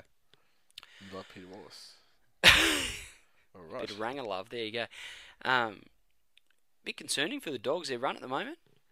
Not being able to put too much together in attack. They were belted by the Tigers a couple of weeks ago, and their results since then have left a bit to be desired. They're on a bit of a downward spiral at the moment and need to rectify that very, very quickly. And Penrith found a way to win. Some injuries to key personnel, and they still managed to get the job done, so they need credit for that. And with a few more weeks to go in the season, they probably only have to win a couple more games, and they'll probably almost assured of a top 4 spot. Yeah. Yeah. You think they're pretty much there? Pretty good effort. Just well coached. I think it's a credit to Ivan Cleary with some of the things he's had to deal with personnel-wise, that he's managed to get them up for every game and play to a certain structure that can put them, within, give them a puncher's chance at the very least of coming away with a result. Only 6-0 at half-time in favour of Penrith. I wonder if you'd like to discuss the refereeing in the first half. There were some contentious issues, to say the least. Outside of the North Queensland Cowboys in finals against the Sharks and Manly in recent years, I've never seen more of a ref's fault than any game other than this. There's ref's fault every week from every No, fucking but I'm team that talking like loses. massive ref's fault and systematic ref's fault in the extent that their social media team and everything also puts a poll on their website about ref's fault. Sure. That's like they take it that far, and like the North Queensland Cowboys, they're a team that bleats that badly, like at an administrative level, when they get robbed in finals, like 7 tackles and things such as that. So, what do you think? There's a couple of tries. One, there's a forward pass. Like, I mean, you can't get hyped up about that shit because that's heap of the moment. It was inside. You know what I mean? Like, I think the Laffey thing was a try, but. Fuck. That's the only one that I'd probably definitely give a try to. Yeah, but what team hasn't been dudded by the referees? Yes, the referees are horrible, but, are we going to just fucking build pillow forts and go and fucking hide ourselves and never watch rugby league again. It fucking happens, and it's going to continue to happen because we have humans out there, not fucking robots, and not every second of every play is analysed and brought back, and decisions aren't overturned. It's what we've got. You either love the game or you don't. You love the game the way it is, and yes, it needs work, and they'll make adjustments and changes as they've done for the last fucking 100 or so years to try and improve it. Sometimes they'll get it right, sometimes they'll get it wrong. If you go away from every game that you don't win complaining about the fucking referees, I just think you should probably just give up watching rugby league, because you're going to cause yourself a lot of angst and a lot of fucking heartache that's never going to go away. Yeah. So, West Tigers fans, for example, who may have blown up about that Nofaluma no try at the start of the game against Manly. As I said at the time, you need to adapt and overcome. I thought it was a fair try. The fucking reality is, it wasn't given. Is that an excuse to get done by 40? Fuck no. Can't argue with that. Drew_Nathan5. Canterbury, more like can be buried. Can't play footy. Ash, am I right? He's the biggest fucking troll in history of trolls. He's making a good run of it. Andy_Siegs. Brisbane and the Shih Tzus losing in the same night. It could only be better if Billy Slater got gored by a Triceratops. Why Triceratops? I don't know. I read that thinking... In my head, though, why? I mean, because I guess they got the 3 spikes, so you could get him 3 times. Why not 2 different fucking bulls? At least they exist. Just the image of him getting... I mean, it fucking made my day reading that tweet. I thought, wouldn't it be awesome if Billy Slater did get gored by Triceratops? I had so many questions. Solzy04. Got another one first. Shane Aaron Elvis. So many wheels have fallen off the Bulldogs bandwagon, it's officially a unicycle. Did you see Shane playing fucking badminton of all sports? I did not see that. In the This Week in League shirt. Oh, yes, yeah, I did. I just saw the shirt and pretty much disregarded everything else and did not realise He's a lot taller than I imagined. Yeah. And I think he's got elephantitis because his legs are the same fucking width from ankle to groin. He had some shorty shorts on too, just quietly. But he looked resplendent in his shirt. He did. He looked far more attractive in the shirt than what he would have out of it, let me tell you. Way to represent. Solzy04. And you thought the Panthers were pretenders. Well, they are, but so are the Bulldogs. Hey, doggies, you're doing momentum wrong. Michael Darren 79. Well, the scoreline doesn't really reflect the game, i.e. the Bulldogs should have won. And this is what I'm talking about, a systematic in the Bulldogs fan base. Jar TV. Hey, Tigers, that's what brave looks like. What you have is, I can't believe it's not brave. GT351 I tell ya, he's got so much to fucking say every time. The Tigers could have 24 buys a week, or a season rather, and it's still every time Penrith would get a win, he'd be like, "Yeah, fuck you, Tigers." Yeah, such a cockhead, that bloke. And it's his shout for lunch next time we catch up. The GT351_Johns. The better side lost due to refs having a bag of money and Gus's cock in their mouth. Legit tries disallowed. Investigation now. Now, I just want to digest. Can I please go through this tweet with you, portion by portion?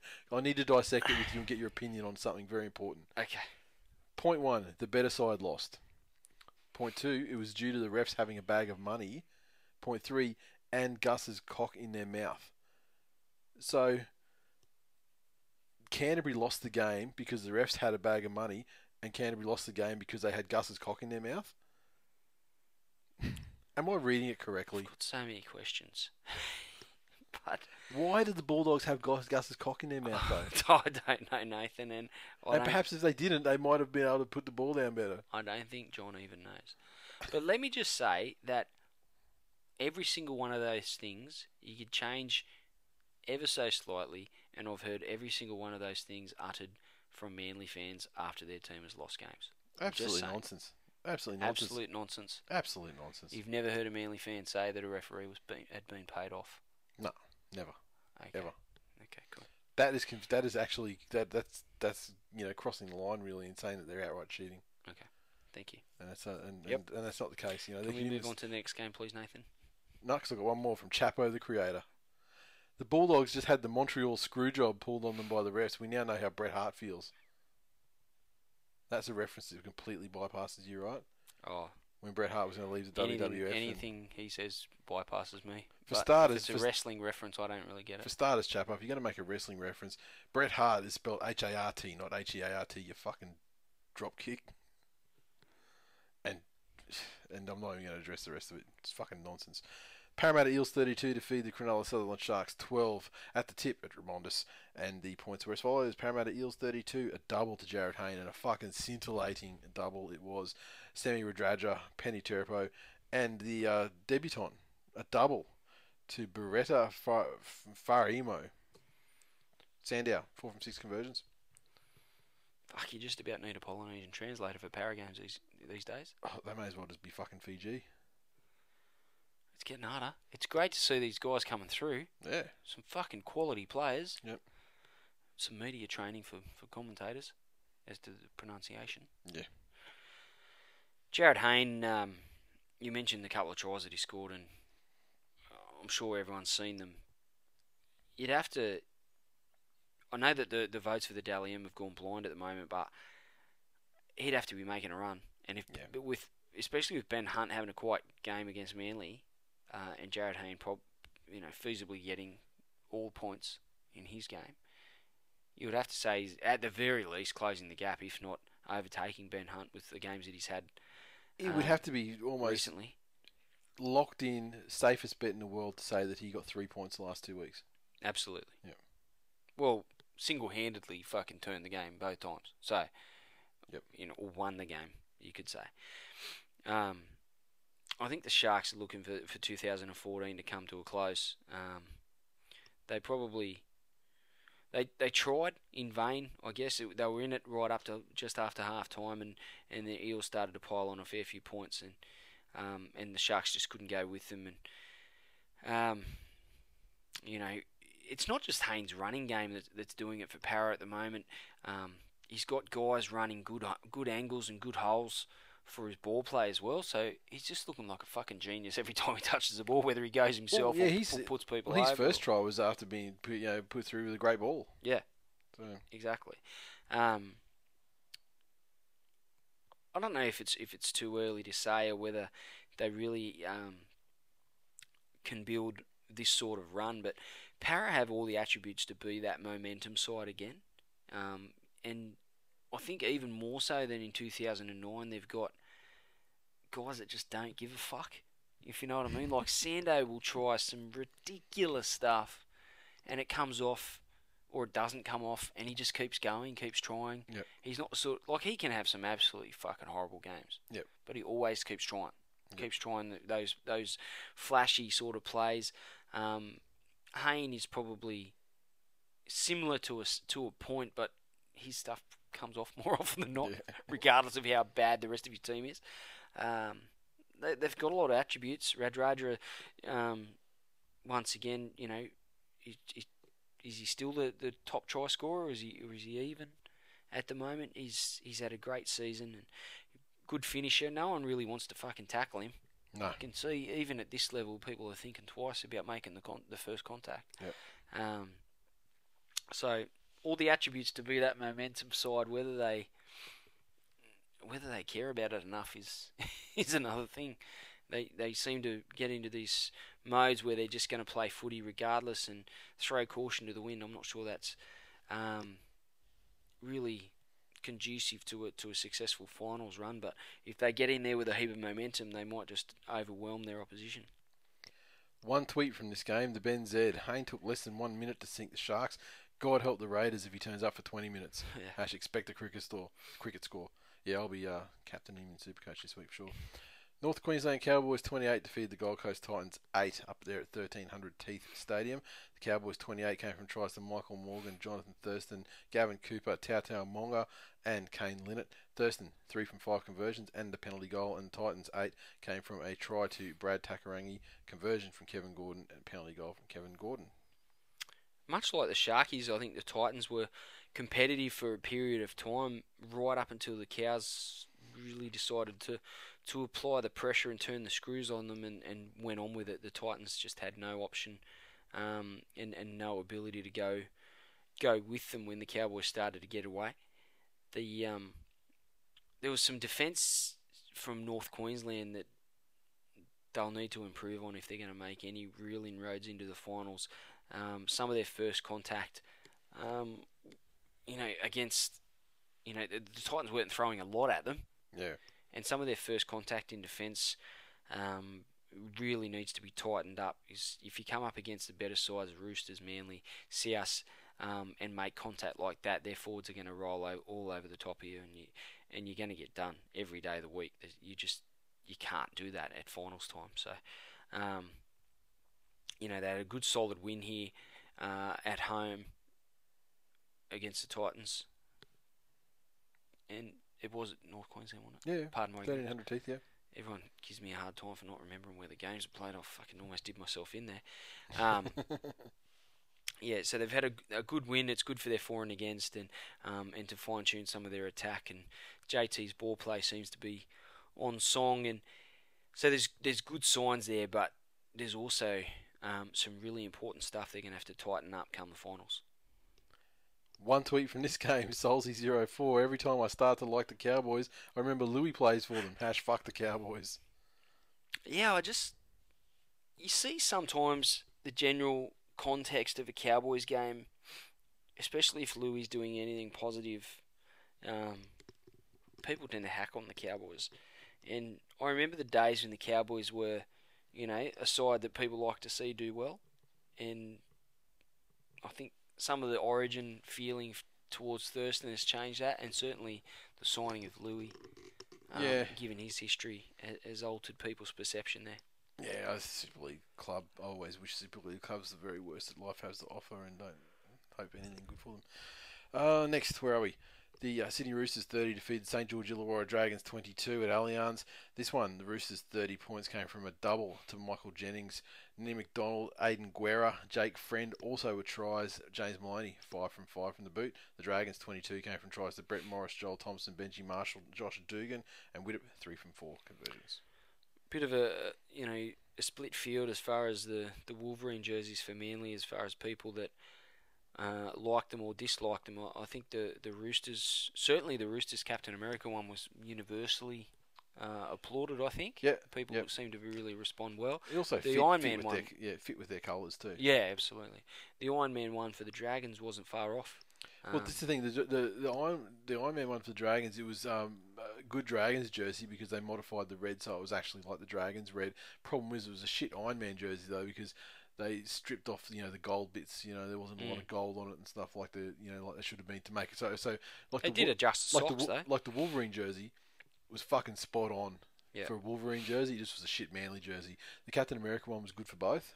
It was the one that probably straddled the two different masters that had to serve well. The Iron Man one probably veered too far over to the catering to the rugby league side of the equation. But definitely the Captain America one in practice was the best one of the round. Yeah, the Dragons' edge defence, as we've seen in recent weeks, leaked points all night, and that's where this game was really won. The Roosters made in recent weeks. Motherfucker, they played your ass last week and smashed you and didn't leak that many points. Discounting the Tigers game. When they've played against sides with the ability to exploit poor edge defence, the Dragons have been found wanting. And yeah, the Roosters, they made ground at will there and scored plenty of points out there. I'm failing to see exactly what is keeping Quinlan at 1 for St George when you've got Dugan playing in the centres.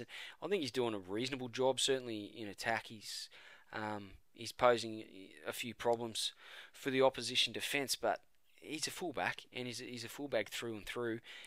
Maybe in defence, drop him back.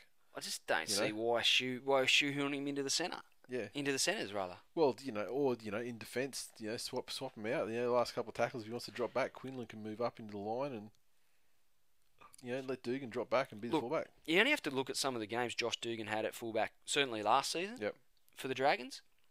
I've never seen Quinlan have any of those games ever in his entire career. Quinlan's one of those guys that, for example, I don't know, you could probably talk about a Tigers one, but like Lottie maybe for Tigers, or say like Michael Barney for Manly, where like the ball goes up and they're the one that's under and it's their ball, and you just the heart's in the mouth, and you just like you feel deep in your heart, you feel like that they're gonna fucking drop it, and if they don't, you're like massive wave of relief. Like, wow, I didn't expect that to happen. Quinlan's that guy for the Dragons. So, I expect him to fuck up every time the ball comes his way. So why is he there when you've got a guy that's I don't know. representative fullback I don't know.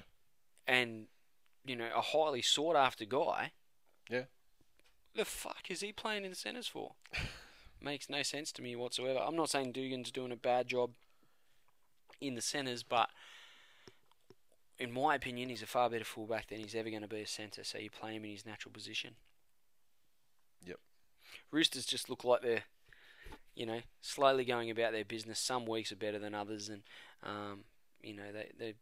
they're doing what they need to do to win games. I think they've got a fair bit of improvement left in them come finals time. Whether they're timing their run as Robinson sees fit remains to be seen, or whether, this is as good as it gets for the Roosters, and they'll get into the finals, and hopefully that competitive edge comes back for them. But they certainly, I don't know. This game they didn't look to be too troubled, in my opinion.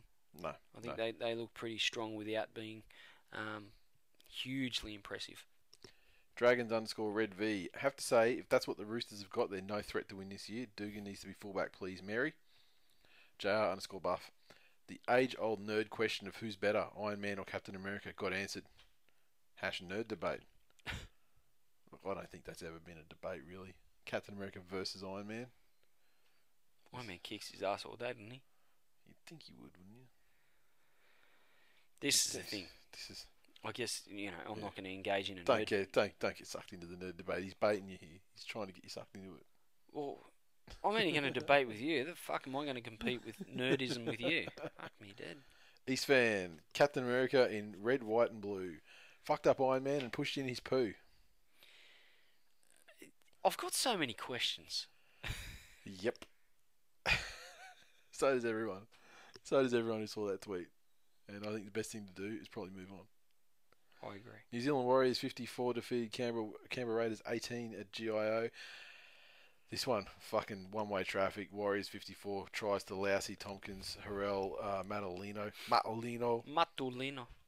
Double to Rapira, hat-trick to Vadavai, and a try to Lamape as well. Chad Townsend 7 from 10 conversions defeated the Raiders. 18 tries to Josh McCrone, Paul Vaughan, Reece Robinson, and 3 from 3 conversions for Croker. All of those tries in which were scored probably in the last 5 minutes of play. Yeah. The Raiders, and more specifically Ricky Stewart, are heading for some pretty unwanted territory. If he wins another wooden spoon, and there's really only the Sharks and the Knights that can save the Raiders from the spoon, has that ever been done before? 2 wooden spoons with one club and then a third one? Yeah, it's pretty impressive. Like, it's almost like a willful achievement. Like, you have to be willfully fucking bad to drag teams down like that. It's like he sucks the life out of them. I don't understand what it is. Players don't want to play for him, and players don't want to come and play for him. He can't recruit. He can't formulate a game plan that's going to be of any level of success in the NRL, it would seem. Yep. And we've got 2 2/3 of seasons proof of that. And the Raiders just, some of their personnel, Kempes is well past it, and some of their injuries, Fenson was hurt, White was hurt in this game. Injuries aren't helping their cause either. But Fenson. I'm not sure that they're running onto the field, even if they had a full strength side. I'm not sure if they're going to run onto the field with a game plan that is going to give them the best chance of winning games in the NRL. You see the arm tackles and just lack of general fucking commitment. So yeah, I mean the Raiders, it would be almost. It's unreasonable for any team other than the Raiders to get the spoon this year, because as bad as the Knights and the Sharks have been at points, it doesn't feel like anyone's been as consistently fucking useless as these guys. And I want to give the Warriors more credit, but even with considering the fact that they ran rampant like this with no Sean Johnson, who's the catalyst for their attack, it really does still say a lot more about Canberra than what it does about the Warriors. They scored 54 points, and I feel like I want to be, saying a lot more positive stuff about how good the Warriors were, but it was a fucking training run and nothing more for the Warriors. Yeah, it really And I mean, it's probably good timing a game like this come along when they were without Johnson. give me a bit of confidence after the smashing they took from Manly the week before. Frigo 9. Would it be unreasonable for the Canberra Raiders to ask Stewart for a timesheet to check he's at least trying to coach?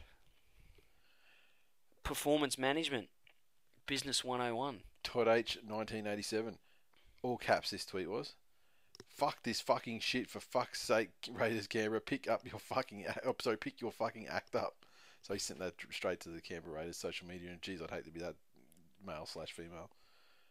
Fucking what a demoralising Tough job gig, that eh? would be. Oh, toughest. JR_buff. Even any NRL side that is going poorly, or any sporting team that's going poorly, fuck, they must be like, how did I ever get here? Well, let's wind it back.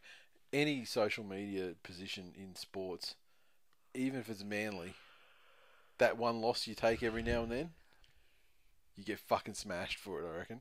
Then the next level is where we're sort of talking about, teams like these Canberra guys where they're just getting fucking belted non-stop. The fans are just like, I mean, we only see really the ones that come our way because they copy us in there.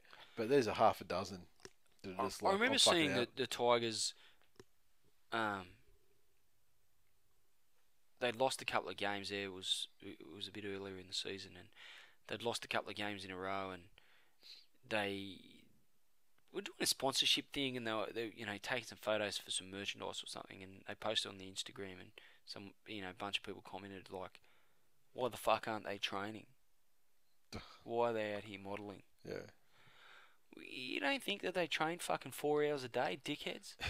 Like, oh no, don't worry, boys. We'll skip this morning's training run. We'll go and take some photos with some merchandise. Fuck, give me a break. There's a whole fucking 4 or 5 hours in the middle of the day where they're not training. Exactly. Morning session, afternoon session. Not that hard. There's time around it where they do other club-sponsored activities. Fucking hell. JR_buff. Looks like the Eric Banner Hulk turned up instead of the Mark Ruffalo Hulk. And he's got #nerd debate on there. I want to say Edward Norton Hulk because Edward Norton's my favourite actor, but his Hulk was fairly poor. I didn't mind that Hulk movie. I mean, cause we've had there's the two Hulk movies, the Eric Banner one and the Edward Norton one, and then we've had Ruffalo. He's been the benefit of piggybacking off of the back of the Avengers with all these established franchises like Iron Man, very successful Captain America, and Thor. I didn't mind. I actually thought the Hulk movie with Edward Norton was okay. I didn't mind. I don't I understand thought it why was they much made- better. I thought it was much more, the way it should have been than the Eric Banner one. Why are there 3 different Hulks with 3 different actors? I don't get it. The Eric Banner one was just a fucking disaster. Edward Norton's notoriously difficult to work with, and some would say he's an absolute fucking cunt to work with, especially the way he fancies himself as a writer and wants to rewrite everything and just makes a general cunt of himself. And so there's certain, there are people that just don't want to work with him, and he was deemed to be too much trouble for this Avengers thing, where they got to keep, a number of superstar fucking egos in check. His was just one too many. So hence Mark Ruffalo. Solzy04. You know what helps when you're having a shit day? Your team getting fucking pumped. #fuck you Raiders. #B grade superhero. #Hulk shit. And like I like the Hulk jersey better than all the other jerseys. I thought it was the best looking jersey. And with like the rips in it, it was great. But then they put like the lavender shorts in there. Yeah, it really needed to be darker purple. On the field, it just didn't look very good. It didn't lavender. You make it. Well, make it those sound so appealing. But it definitely was lavender. Well, it wasn't like like it needs to be a darker purple. Puce. Or just make another colour short. You don't have to go purple, guys. Of course they had to go purple. I thought that was a nice touch. They just fucked the colour up. Yeah, and once again they kept them real with I guess the comic book rather than the movie, whereas Mark Ruffalo wasn't wearing purple pants. I don't think. Can't remember. Yeah. Where are we? Stullo Dan. Hulk gets smashed. Unky D. Ricky Stewart is still reaping what he sowed as a flag-waving ambassador for Super League. #calm as a bitch. #work for the doll. And Freako9. I'm sick of the Stewart bashing.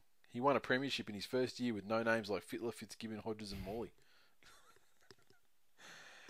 South Sydney Rabbitohs 50 defeated the Newcastle Knights 10. This one was Barlow Park up there in Cairns, as smartasses would have us know. 50 points from the Rabbitohs. Tries to Oava. Lottie Takiri got over the stripe. Tom Burgess, Dylan Walker, Chris McQueen, Greg Inglis, and a hat-trick to Alex Johnson. He's a fucking sensation. 5 from 9 conversions from Reynolds. Luke had a shot and missed. The Knights' 10 came from tries to Jake Mamo, Adam Clydesdale, and 1 from 2 conversions, Kurt Gidley. You mentioned Alex Johnson. Late charge for Rookie of the Year. Yeah, I agree. It's not just, catch a ball and fall over the line. Some of the shit he's not Boyding it. He's not Boyding it at all. He's... one of them he was Boyding in this game, but some of them are just blinding fucking speed. I mean, him and Dylan Walker, it wasn't all that long ago that, certainly last season we were saying that South probably needed, some impact in the centres. Yeah. And these guys have come along. Jesus fucking Christ. Yeah. They Johnson in particular, I think Walker probably seems the more established of the two. Johnson just seems to have come from nowhere, and some of the stuff he's doing, like I said, he's not just catching and falling over the line. He's putting a lot of effort into his work, and not just the flashy stuff with the tries. They're also doing some great work bringing them out from their own end as well. Yep. He's not shy of putting his hand up to do those hard yards. On Newcastle, they've really lost their grip on whatever was motivating them earlier into the season. Post McKinnon, they put some really strong performances together and got some wins. In what has been a fairly trying season for them, and made only tougher now by Bennett's resignation. So, just right at the moment they're fucking woeful, and they had the performance in the rise in round 19, rise for Alex. A much better performance last week, and then here they've really come and fucking turned it up. and how do you like Wayne Bennett sit there at the press conference and say, look, South's are fucking easy to figure out? I thought that was strange. Like you'd want to get a lot closer than 50 to 10, and before you come into the press conference and say that Souths are easy to work out. To his credit, he did say that. He did add that, and we were nowhere near good enough. Yeah, but you know what? Given Wayne Bennett's mind, in his mind, yep. I'm sure he probably fucking does have South worked out. Yeah. But does he have the personnel to carry out the game plan that he put in place to shut South down? Probably not. No, he's only got the razzle dazzle of Kurt Gidley. So, probably a little bit of context there for Wayne Bennett. In his mind, with all his knowledge, yep. he can probably read South like a book. Yeah. But the players on the field, can they execute? Yeah, exactly. What's going on in his mind in order to stop it? Clearly not. Yep. Beerboy 182. Let's hope George Burgess doesn't get blue balls after the game in Cairns. Street signs and car windows are quivering. It's been a whole year. Yeah. Night Watcher. I'm not sure if Night Watcher, he tweeted us before. It's like Night and then WATCHA. The Bunnies were straight up too good for us. Shane Aaron Elvis. After yet another fantastic display from the Knights, it's time to take away all their shoelaces and belts. Safety first. JR_Buff. Players are not responding or playing for Wayne. The gracious thing to do is step aside and let the Knights plan for next year. Interesting point. I can't see it happening though. Yeah, so it's a bit too late now. I've had it happened earlier in the season, maybe where they had a concerted opportunity to not get the spoon. I mean, now it's not so they are going to get the spoon, but not the way it's too late to throw someone else into the breach. So yeah, Monday night foot bitch. The Melbourne Storm 28 defeated the West Tigers 6 at Campbelltown Stadium. The points: Corabetti with a double, Cameron Smith, Will Chambers, Sisawanga with tries as well. Cameron Smith 4 from 5 conversions. Tigers try to Akawala, first try of the match. Conversion from Pat Richards was a good conversion. That's it. Yeah, losing Brooks hurt. I think that it certainly had an impact on the side in the way that they lost a bit of structure. They certainly lost his kicking game, but there's really no excuse for the way the Tigers really turned up. Their effort was there. I think that they were willing. They tried hard, but they couldn't mount enough pressure in attack. And some of their options that they took left a fair bit to be desired. That just it seems funny that we missed the composure of a 19-year-old kid, but yeah, that's ridiculous what you just said, and it sounds ridiculous when you spell it out even more. Yeah, I think that they missed his kicking game, and he has been growing with his fifth tackle options all season, and we certainly missed those. And, in the absence of a steady captaincy influence, I think they did miss Brooks.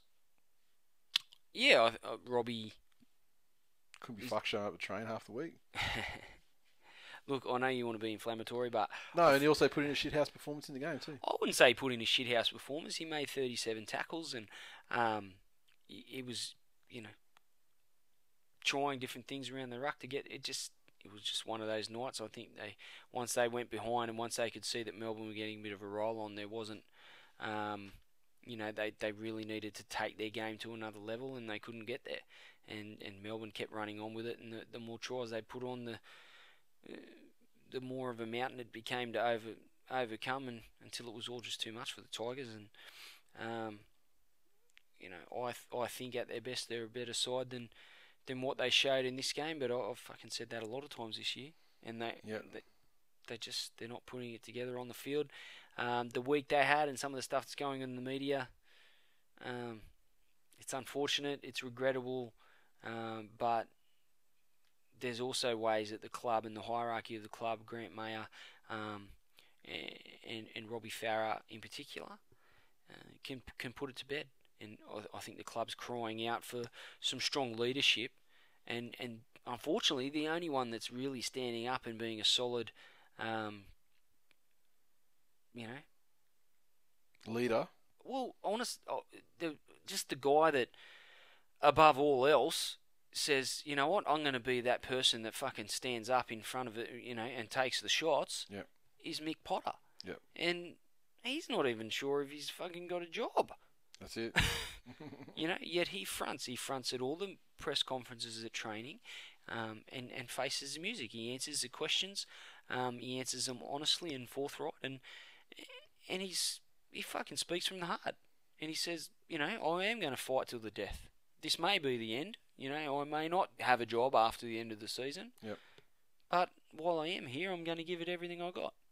That's a really fucking admirable trait. And I think he's probably endeared himself more to me. I was a fan of him, certainly with the things that he tried to do with the side and what he's done with some of the injuries that the side's had, and bringing the younger blokes through. I think he's done a commendable job, and I really want to see the Tigers extend his contract.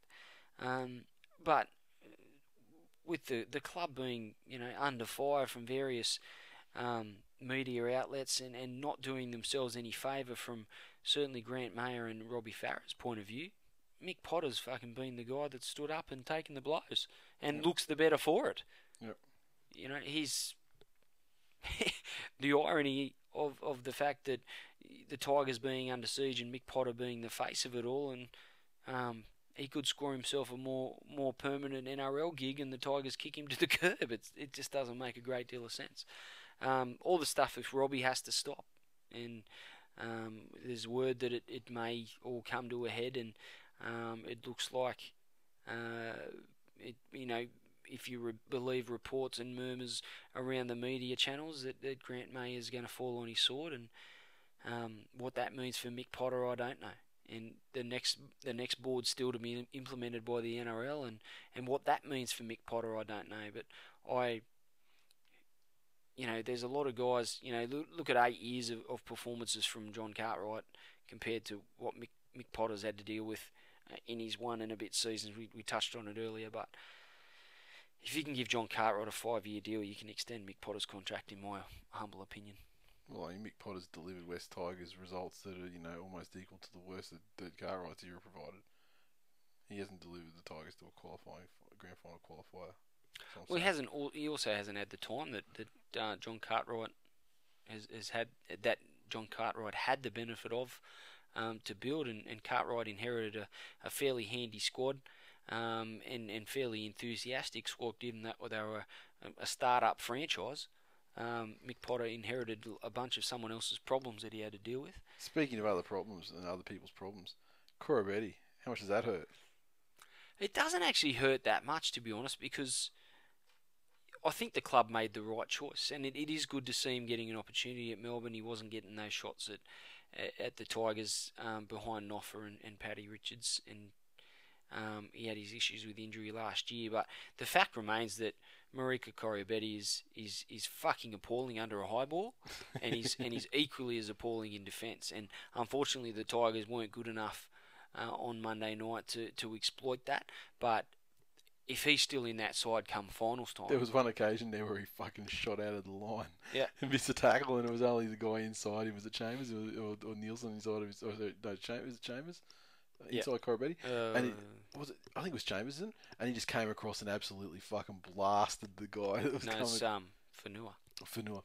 And he absolutely blasted the guy coming down the touchline. Yeah. He just shot out like that's what he does. And like a vintage Steve Matai, except with no purpose or direction or accuracy in where he was going. He It's like a kid who watches Matai play and is like, I want to see him do well, because at his, in full flight, he's fucking impressive to watch. But in attack, he was incredible. I mean, he scored 2 tries, but there were some opportunities there where he almost fucking got away a couple of times more. But if he doesn't improve his defence, and Craig Bellamy has a history of educating people as to the way that a game plan needs to be carried out, and he educated Fanua. Cover this fucking useless gun on your outside, will you? And Fanua has his issues as well. So it's amazing how little if you're going to score points anywhere against Melbourne, it's going to be down that side. Especially now. Yeah. So I think if he's still in the side come finals time, and there's every chance he might be given some of their injuries, etc. I think some of the better sides might be having a look down Koroibete's wing. Jamie Lyon and fucking Petty Hickwood just salivating. Yeah. Benny 27, 7K at the Stand for Simon event. Lazy Tiger supporters. In saying that, the Titans would have posted 36,796 in attendance. Yeah, I expected to win, and that was before I realised Brooks wasn't going to play. But having said that, I expected the game to be a lot closer, and I wanted the Tigers to play with a lot more passion than what they did. I don't think they gave up, and I know that they tried valiantly, but some of the errors they made, some of the missed tackles as the game wore on, weren't indicative of the side that wanted to play for Simon Dwyer, and then it was Simon's, a game that was to mark Simon's plight and raise money for him. And the people of Campbelltown, you want to say, hurtful things about me, Nathan, but they get 4 games a year, and you can say what you want about the opposition, but that just means if they put a Tigers para game, then the crowd's padded to a certain extent with para fans. Yeah. If you're getting 25,000. If you're getting a 50-50 split of fans to the game, well, and if you're getting 15,000 to a Tigers Canterbury game or a Tigers para game, and you're getting 7,000 to a Tigers Melbourne game, I think that you're probably getting 8,000 para fans. You're actually losing your home field advantage. Exactly. So, it should have been a minimum 15,000 people. They should have packed that house for that kid. And that whole Simon Dwyer situation has been handled from start to finish, from start to almost finish, really fucking appallingly by the Tigers and the NRL. Right from the very beginning when he first did it, and they walked the poor bastard off the fucking field. And it's nice they raised a couple of $100,000 for him, and I hope it goes a long way towards his recovery, and I hope he makes a full recovery and he's not seriously affected by that injury for the rest of his life. But I just the other thing I want to touch on, but I'll finish on Simon Dwyer just now. The Tigers were really almost shamed into this. With the McKinnon thing. Yep. And Dwyer went into the media, and his dad's been fairly vocal. I wouldn't be surprised if his father, to his credit, some good parenting, has forced Simon's hand there with the way he went to the media. Post Alex McKinnon's injury. But he really forced, not so much forced their hand, but he made it known Yep. that no one was doing fuck all for him. Mm-hmm. And here we are, we've raised a couple of hundred grand. They gave money away for tickets, but why? Why is it taking so long? Do you reckon the Tigers played so poorly because they got so many young kids brought up into the side, and these young kids, post the Simon Dwyer's era, and they just think, that's just the guy with the gimpy arm that presses play on the fucking video and training. Why are we doing? Why are we standing for him? What does that even mean? That's an ignorant comment, and I just can't believe that you can speak such things. One thing I want to finish on for this game, and I use this game as an example, but there are tackles that happen in every single game. But I want to speak about lifting in tackles, and specifically, the arm between the legs, and but any sort of lifting tackle where the player is lifted off the ground. It's not being enforced by the referees on the field. It's not being punished harshly enough by the NRL. But the onus really has to fall on the fucking players. And I'm starting to think that they may actually be some of the dumbest motherfuckers on the face of the planet.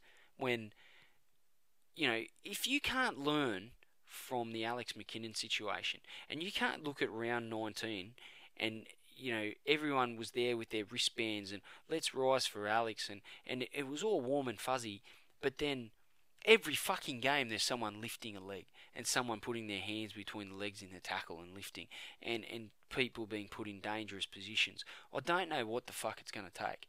I don't know in a few years' time where we're going to have, from round 1 to round 26 is going to be, rise for Alex or meditate for Matthew or fucking jerk off for Jeremy or something, raising fucking money for someone that's had their neck or back fucked because people are cockheads and can't fucking learn not to lift in tackles. The Storm players are coached to do it, and they will be until such time as it's made illegal completely. And you know what?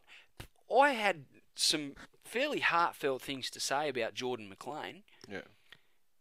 That motherfucker's still lifting in tackles. Mm-hmm. Now, if anyone is going to go, you know what, I'm never going to lift in another tackle forever, even if it means the end of my fucking career at the Melbourne Storm. I've learned my lesson. I'm not going to do it because I'm not prepared to put a colleague into that position where they may have their neck broken. Because you know what?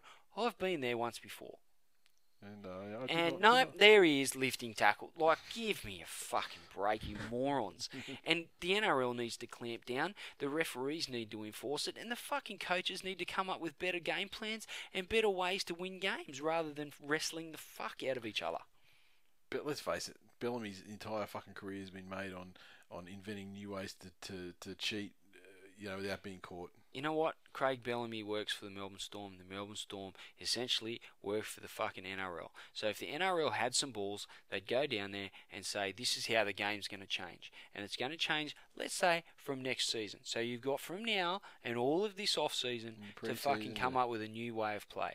And all you other cunts that are wrestling and lifting in tackles have the same amount of time. And next season, anyone that so much as fucking grabs a fucking hair on someone's leg, automatic 2-game suspension.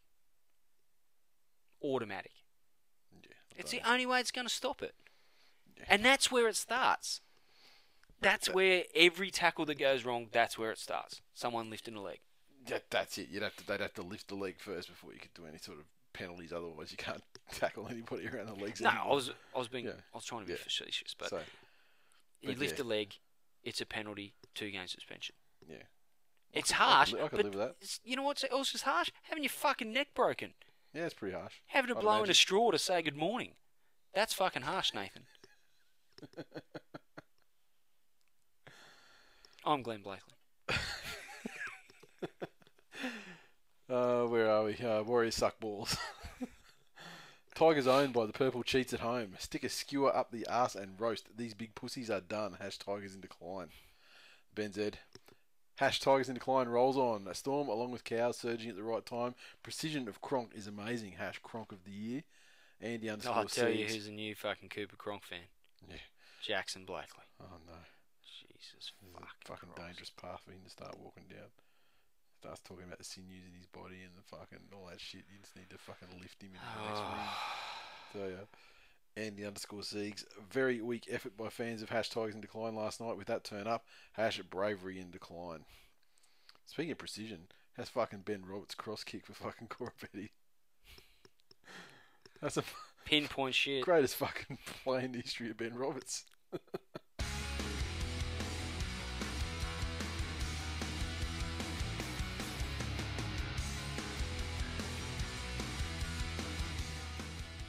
Previews. Match of the round again, Friday night football. Let me guess, no chance of watching it live in Queensland unless you just stream it. And just stream away, guys. It's fuck Channel 9. The mighty Manly Seagulls take on the Rabbitohs at the SCG. And this one, a good test for South to see where they are, I think. I agree. I think South will be looking forward to this game, given that Manly have proven to be the benchmark of the competition over the last couple of months, and they're the team that everyone's chasing. They're way out in front, and I think Michael Maguire will have South ready and primed to gauge where they're at. Unfortunately, I don't think it's going to mean fuck all, because I think Manly are going to win. I think Manly are going to win as well. I mean, you have to wonder at one point, such a mentally strong side, but you have to wonder at one point where they, as the season winds down and they've got, X amount of points lead on other teams, and, whether they clock off or, whether even, get towards the end and Tuvi even, give some guys a breather. It's not going to happen just yet because we're just too many games away from the end. But at the moment, 4 points over Penrith and 6 points over the rest. Unless minimum. Manly have, unless they've got players that have got pre-existing injuries, I don't think that anyone's going to be rested. I don't know that Tuvi's that guy. Yeah, he doesn't seem to be. He certainly wasn't that type of player. No, absolutely not, yeah. So, I would suspect that would translate into his coaching. So, I don't think anyone that's fully fit is going to be rested at this stage of the season. He'll keep them going and keep fine-tuning them. Burgess named?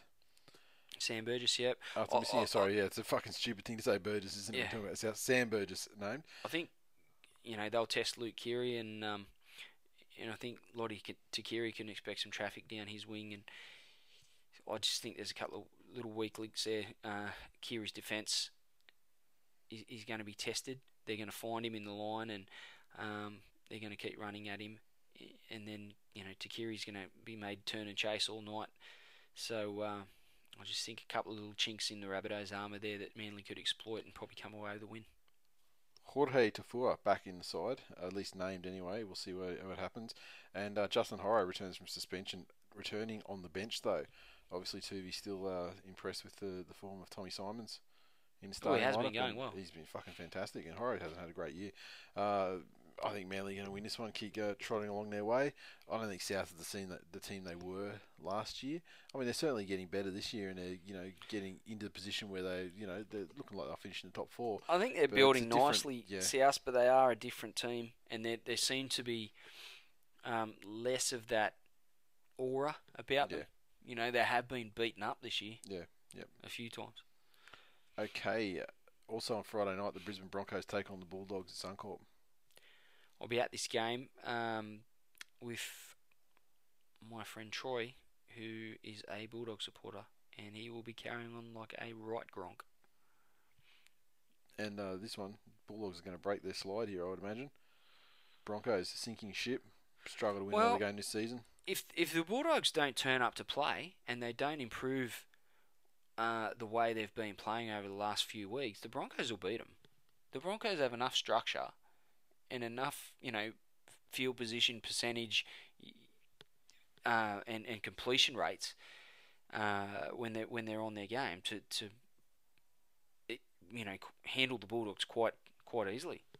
The way the Bulldogs have been playing, it's when the Bulldogs put their the class of their halves and the size of their forwards and the work through the ruck. It's when if they are on song there, then the Broncos won't be able to go with them. But the Bulldogs haven't done that for a month, so the Broncos certainly aren't without a chance. I am leaning towards tipping the Dogs because I don't think with Josh Morris, Reynolds, Hodkinson, Ennis, and that forward pack, they just can't play like that forever. So I think Broncos, they'll, the they'll Broncos turn it don't around. want none of this, and with Ben Barber up in the line now, he's just going to get fucking trampled by some fat cunts. And Although Barber has been building into some better form, and what better team than to have his best game of the season against?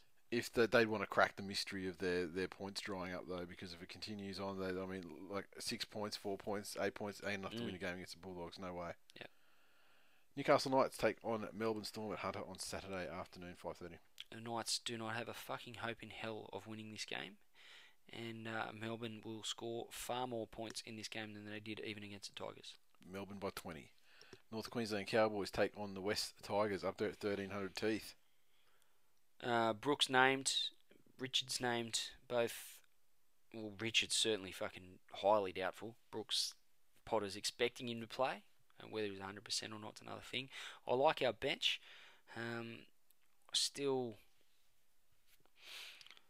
I'm not convinced on Dean Hallertau. I love Hallertau as a player, and he's been a loyal servant to the club. And he's come back this year. Had his issues with injuries. It just interchange off the bench to fill in at hooker or do some dummy half running, great. But as a starting second rower, at the moment, I think he lacks a bit of size. I don't think he has the same speed that he had. Solid defender, don't get me wrong, but we need Brooks, and we need his combination with Moses. I'm not saying we're without a shot here. We do have a pretty good record. We have won games against the Cowboys up there when we've been well below our best, so we're not without a shot, but we're going to have to improve a hell of a lot, and we are backing up off Monday Night Football, which is never a good thing. Yeah, I mean, the Cowboys rolling into a bit of form. I think the Tigers still... Look, I hate to break it to you, but I don't see the Tigers winning another game this season, to be honest. Even though we finished with Canberra and Cronulla?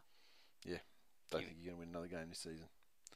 I think Canberra probably got your number, and Cronulla certainly do, and the Cowboys absolutely do. Parramatta Eels take on the Canberra Raiders. In Darwin. TIO Stadium. Wasn't there a song? I don't know. TIO? Mate, I'm not picking up what you're putting down. You have to sing it in the 80s. No. What were you thinking of? Tiamo. Is it Tiamo? Something I love her so. It's beautiful, isn't it?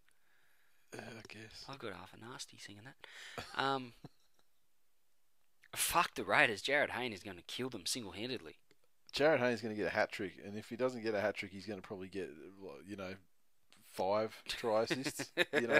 Like if he doesn't score him, he's fucking dishing to someone to score him, and someone likes of Red Radra. This game is going to be as ugly, maybe not quite as ugly as the game last weekend against the Warriors, but it's going to be pretty fucking ugly. And I can see the Eels touching 36 to 40 points easy. What happened to Mano Mao? He is he broke gone something back out to jail? No, broke out. He broke something out for the season, I think. Oh, that's not good. That happened a long time ago. That happened. Yeah, I know he's been out for a while. But no more time spent on this game. I mean, without Fensom, lost for the season. People say we know nothing about rugby league, but we know that the Eels are going to kill the Raiders. Oh, you believe it? Bill Tupou in the Canberra lineup, so there's a fucking avenue there for a million tries to go down as well. New Zealand Warriors take on the Cronulla Sutherland Sharks at Mount Smart Stadium on Sunday afternoon at 2. I can't see the Sharks winning this. Warriors. It's in New Zealand. Warriors scored 1,000 points last week, and I just think that at Mount Smart, they're it's their best New Zealand stadium. They're a different beast there, and their attacking form would be far too much for the Sharks to handle. Yeah, and I can't see the Sharks turning it around. Hey, what happens if Jackson realises his dream and plays the NRL? Yeah. Right. Imagine in 11 years' time when he's going to make his debut for the Broncos, apparently, in the 5'8" position. And he's not a great defender, which you do like to point out about certain players. Yeah. Is that's going to be fairly awkward on the show? Yeah. I'll still call it how it is. Really? Yeah. You fucking bag out my son. Yeah, well if he goes to the game and whoever he's playing for and they lose the game by 10 points and he's directly missed 3 tackles that have led directly to tries. You wouldn't gloss over it because it's Jackson? I'd want to, but I mean, You have no love for my child. what I'm saying is, if he played so badly that there was no way to gloss over it, you know what I mean? Like there is ones where you can just go, yeah, fucking, the team didn't put in, like, like you can give, you can do that one if it's just like one, If he Paul carriages it. But if he just carriages it, I mean, how do you get away from that? Fuck, that's going to be awkward, isn't it? Because you're gonna have to give, hit some real talk too. Yeah, I'll have And you're like, that's my son, and I love him and I everything. told him he should play for the Tigers, and this is He's- what happens when you play for the Broncos. But I mean, It's fucking Gronk. he was like, he was like fucking Scott Minto out there. I mean, like if he had like a Justin Hodges in his Origin debut, like that kind of thing, like. Which a lot of people forget that New South Wales still didn't actually win that game because that was a game where Lottie got a hat trick or something, I think. But we certainly scored the winning try, but the ceiling try. But yeah, if you had that kind of game and just like, It's going to be tough. yeah, I mean, the thought of us still doing this show in 11 years' time. fucking, we'd want to be doing it as like a business then. We're doing it from fucking jail after I fucking murder you. You had fucking 5 years. I'm just trotting you out fucking weekend at Bernie style. St George Illawarra Dragons versus the Penrith Panthers. I keep saying it, but I've got a soft spot for Penrith, and I want to keep tipping them. And then I look in the number 7 jersey and I see Jamie Soward, and I think, what the fuck am I thinking? But I'm still going to tip the Panthers. Yeah, I can't see the Dragons winning this. I don't rate the Dragons at all. Lose to the Dragons, you're doing something wrong in life. Yeah, I think the Panthers forwards will handle the Dragons fairly comfortably, and Soward's kicking game. Soward's got all the motivation in the world to have a good one against the Dragons. Moylan, Mansour, Vare, Idris. There's enough firepower in the outside backs to put some points on, and Soward should be able to keep the Dragons at bay with his kicking game, given the Panthers' field position. Tim Grant makes his return potentially. It's a very, very, very extended bench there. But he's in the 17 at this stage. So who knows, maybe he might get a run before he fucks off the South next year. Sydney Roosters take on the Gold Coast Titans Monday night foot bitch Allianz Stadium. Roosters, Monday night, Gold Coast is the opposition, Allianz Stadium, 6,000 people. Maximum. Sorry. Maximum, yeah. Matt Chechen and Henry Perrin are the referees. Probably gronkiest fucking combination you could ever stick together. Oh, it is Monday night. No one's watching. The Titans have zero chance in this game. The Roosters starting to find a little bit of form. Yes, they've got their issues with injury with Jake Friend out. Heath Lestrange comes in and he brings Premiership winner. He does bring some skills to the table. He's not Jake Friend, and he won't have the same impact on the side that Friend has. But I think he's an able replacement, and there's enough firepower, enough talent through the halves and the back line of the Roosters to get the job done. And the forwards certainly know what their job is. I almost called him by his proper name. Letters and Sam Moa up front will gain the early advantage, and Maloney and Pearce will do the rest after that, I think. Zillman at fullback, Gold Coast flogging coming up. The only thing that can save the Titans is the sack coach factor. Yeah, but he stood down. Does that negate it? I still don't see any way that the Titans can get over the top of the Roosters. No, neither.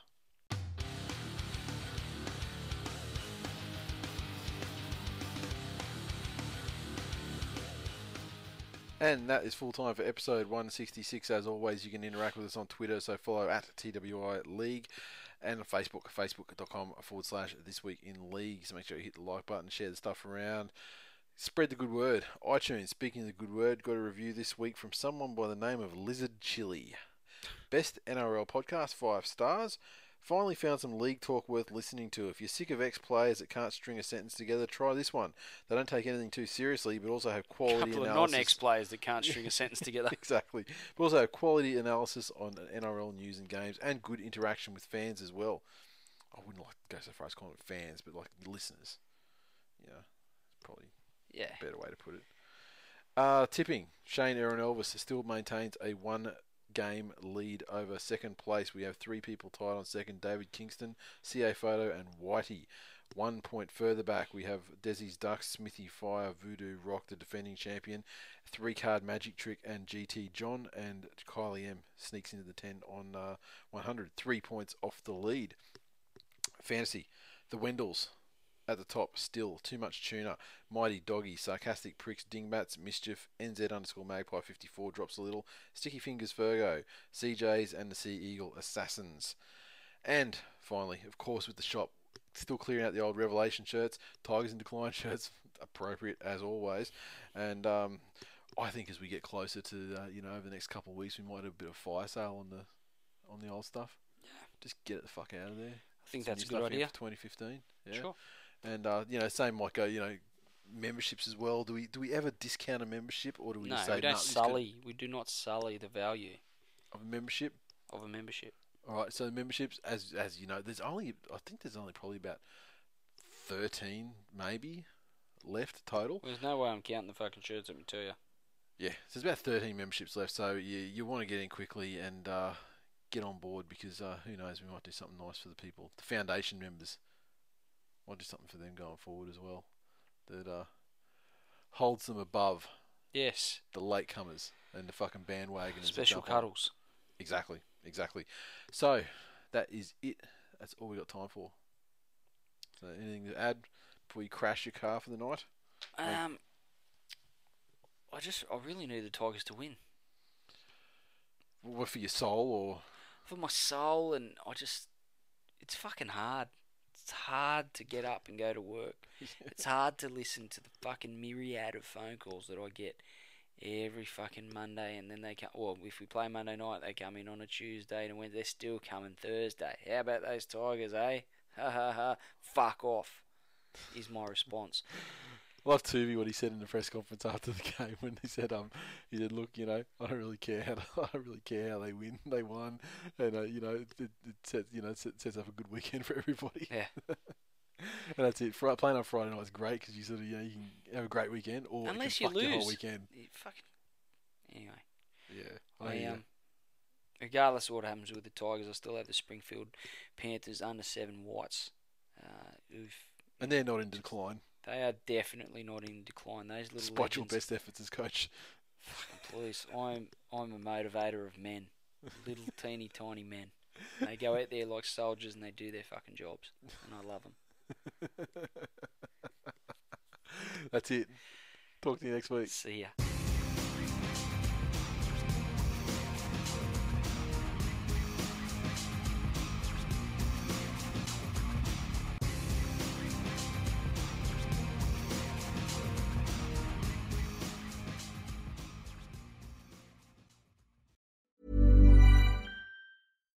When you make decisions for your company, you look for the no-brainers. And if you have a lot of mailing to do, Stamps.com is the ultimate no-brainer. It streamlines your processes to make your business more efficient, which makes you less busy.